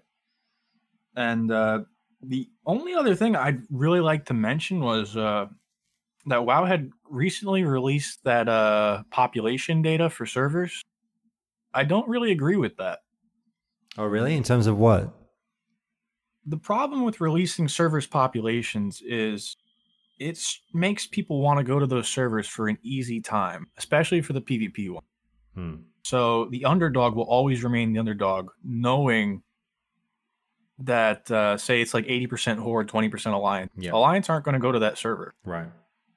That it's going to stay that way. It won't fix the issue. Basically see the amount of people on that server. Yeah. And that's kind of harmful. Right. Yeah. No, I definitely know what you're saying in terms of just the act of making it public. Yeah, it should have stayed a mystery. I have to say, they could have done a percentage wise, like say there's this amount of people on this server towards cap, but saying the percentage of per faction, I think that's just harmful to the community. No, fair enough. A very fair point to raise, mate. And there's always going to be a pro and a con to doing something like that. I think that it's always interesting to know the figures, and people, the curiosity behind, the players will always strive to have that kind of data published. Of course. But there's always definitely a cause and effect. And I think you're very right to raise that in terms of like, there are now servers that will be somewhat red flagged by certain factions going like, fuck that. Yeah. And God damn it. With the server transfers that they said they're supposedly going to add on at some point, the Alliance are further just going to leave those servers where they're outnumbered. They don't want to be there anymore. No, I agree. We shall see what the future brings with the server transfers for sure. I presume paid server transfers are coming as well. I think they've mentioned something like that. We've got the free ones that have been happening recently, but I can tell you that I don't know. I'm still getting 2-hour queues at any night of the week here in Australia when I log on Aragal. Now people would say, well, there's your problem. Get off Aragal. You're on the highest population Oceanic server with 25,000 people. And I know there's NA servers that are obviously just as populated, and people say, well, we are as well. We're on Whitemane. It's like during like off-peak hours, you'll never have a queue, but as soon as it rolls around 3 to 7 o'clock p.m., oh my God, it goes from 2 to 6,000, and then on the weekends it can go up to 8,000, just like it was a launch day. Other than that, though, it's great. Mate, I can tell you that it's such an odd situation because like, if it weren't for the fact that I am also dabbling with a North American character, I've got my little warlock that I'm playing with the countdown guys and girls, and it's only very much so a bit of an alt, but I'm slowly leveling. I'm only like level 12 or something at the moment. It's very early days, but if I didn't have that character, I would be logging on and basically saying, I can't play. And I have a friend, my dear friend, Liam from the Cinephiles, who was so keen to play World of Warcraft Classic, is not playing the game. Here we are almost a month after launch because he can't fucking get in, and he's about to walk away going, fuck it. You had me, you lost me. I can't play the game. I'm not interested anymore. And now granted, obviously people can say, well, he should just play on another server. But that's kind of the problem because people want to play with their friends. Exactly. And if you and your friends happen to have picked a server that has blown up in population, it's kind of just like a tough shit situation. I have coworkers that want to play with me, like right now, and whenever I'm on, it's probably during peak times when they get off of work, they want to join in. I'm like, sorry, man, you got a 4-hour queue. I'm exaggerating. That's what it used to be at launch, but now it's like still like an hour and a half queue. Yeah, and they're like, I got to go to bed for work tomorrow. And that's the thing. I'm not doing the remote desktop and all that shit because I don't know when I'm going to be able to play. So you find a moment, you sit down and go, sweet, it's time for WoW. Oh, I'm 3,000 back in the queue, and like I said, I'm famously on the show in the past, I've said I am pro queues. I am pro queues, and as I've said as well in the recent past, the bitter pill to swallow has been, here we are a month later, we've still got layering in the game and we've got queues. So I had to eat both shit sandwiches, which is really what the kick in the nuts is. It can go a little too far. I have to say, I like the queues. I like what they did.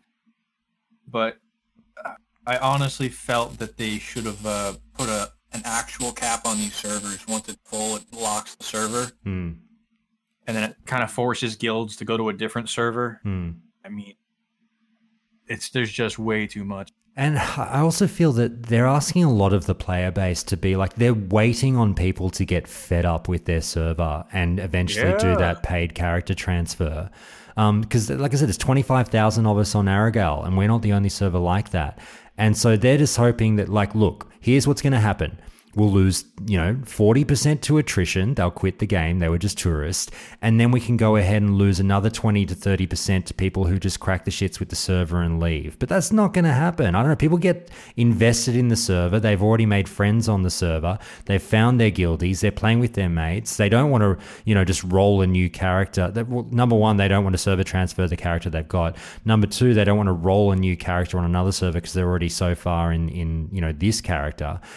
Obviously there will be instances of people doing that, but I just don't think it's going to be the majority of people. So, layer, as you say, the mayhem, let's say hypothetically we've got this server of 25,000 people, layering's all ready to go away in, let's say 3 months, but we've still got, 17,000 of those 25,000 people. Like, what is going to happen? I don't know. Nuts. And it'll be nuts. There was a raid the other day in Ironforge on Whitemane from the Horde attacking Ironforge. Holy shit.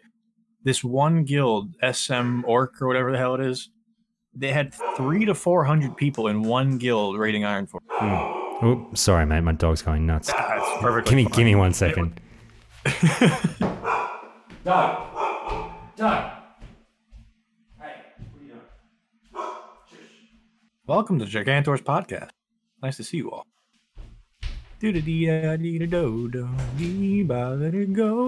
Sorry, mate. Okay, where were we? Sorry about that. Massive raid on Ironforge from this one Horde guild with 300 to 400 members.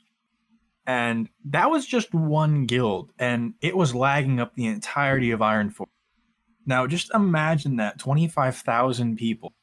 It's going to be completely game breaking. Well, time will tell. We're navigating very uncharted waters, I think, going forward. Exactly. So time will tell. But mate, look, thanks so much for coming on for just a quick call about a few different things. It's always nice chatting with you, mate. You're so relaxed, you're so chilled out. It's nice just to lean back and shoot the shit, get a bit of speculation going. But we'll talk to you again soon on the show, mate. All right, it was lovely. Thank you very much. And Doug says goodbye as well. Goodbye, Doug. And that's the show for today, everyone. I'm going to try and get this new house in order so I get rid of this sound that you're hearing now and also actually play a bit of the game. That would be great to finally actually get to play World of Warcraft Classic that I haven't been able to do over the last 2 weeks. So I look forward to more Countdown to Classic next week, or bringing it to you, I should say. I hope to hear from you, or I spoke to speak to you then, I should say. God, I can't speak today. But before you go, let's do the thank yous to the following patrons: Absolute Aggressor, Andy MVP, Anti, Bear of Pain, Binger, Brandon K, Bubba, Chunky Dunk, CJ, Damien A, David F, David J, Dufficus, Gecko Mayhem, Halsey Spartan, Henrik B, Hurlbert, James S, Jamie S, John HC, Josh W, KSir37, Minoru, Moonbachu, MVP Doug, Paul E, Ramo G, Randall H, Rasmus S, Rarebit, Rick S, RJ Leffer, Ryan K, Sylvia K, Stov, Tim B, Tim S, Tom S, Twigs and Zudamos.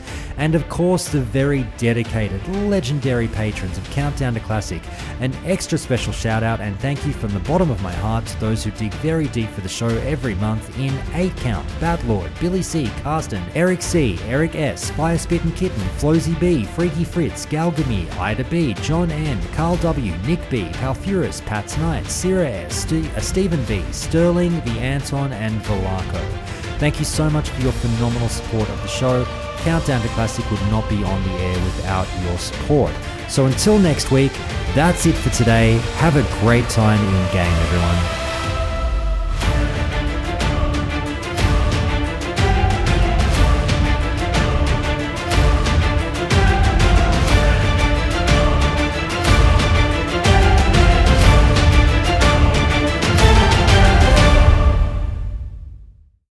As humans, we're naturally driven by the search for better. But when it comes to hiring, the best way to search for a candidate isn't to search at all. Don't search, match with Indeed. When I was looking to hire someone, it was so slow and overwhelming.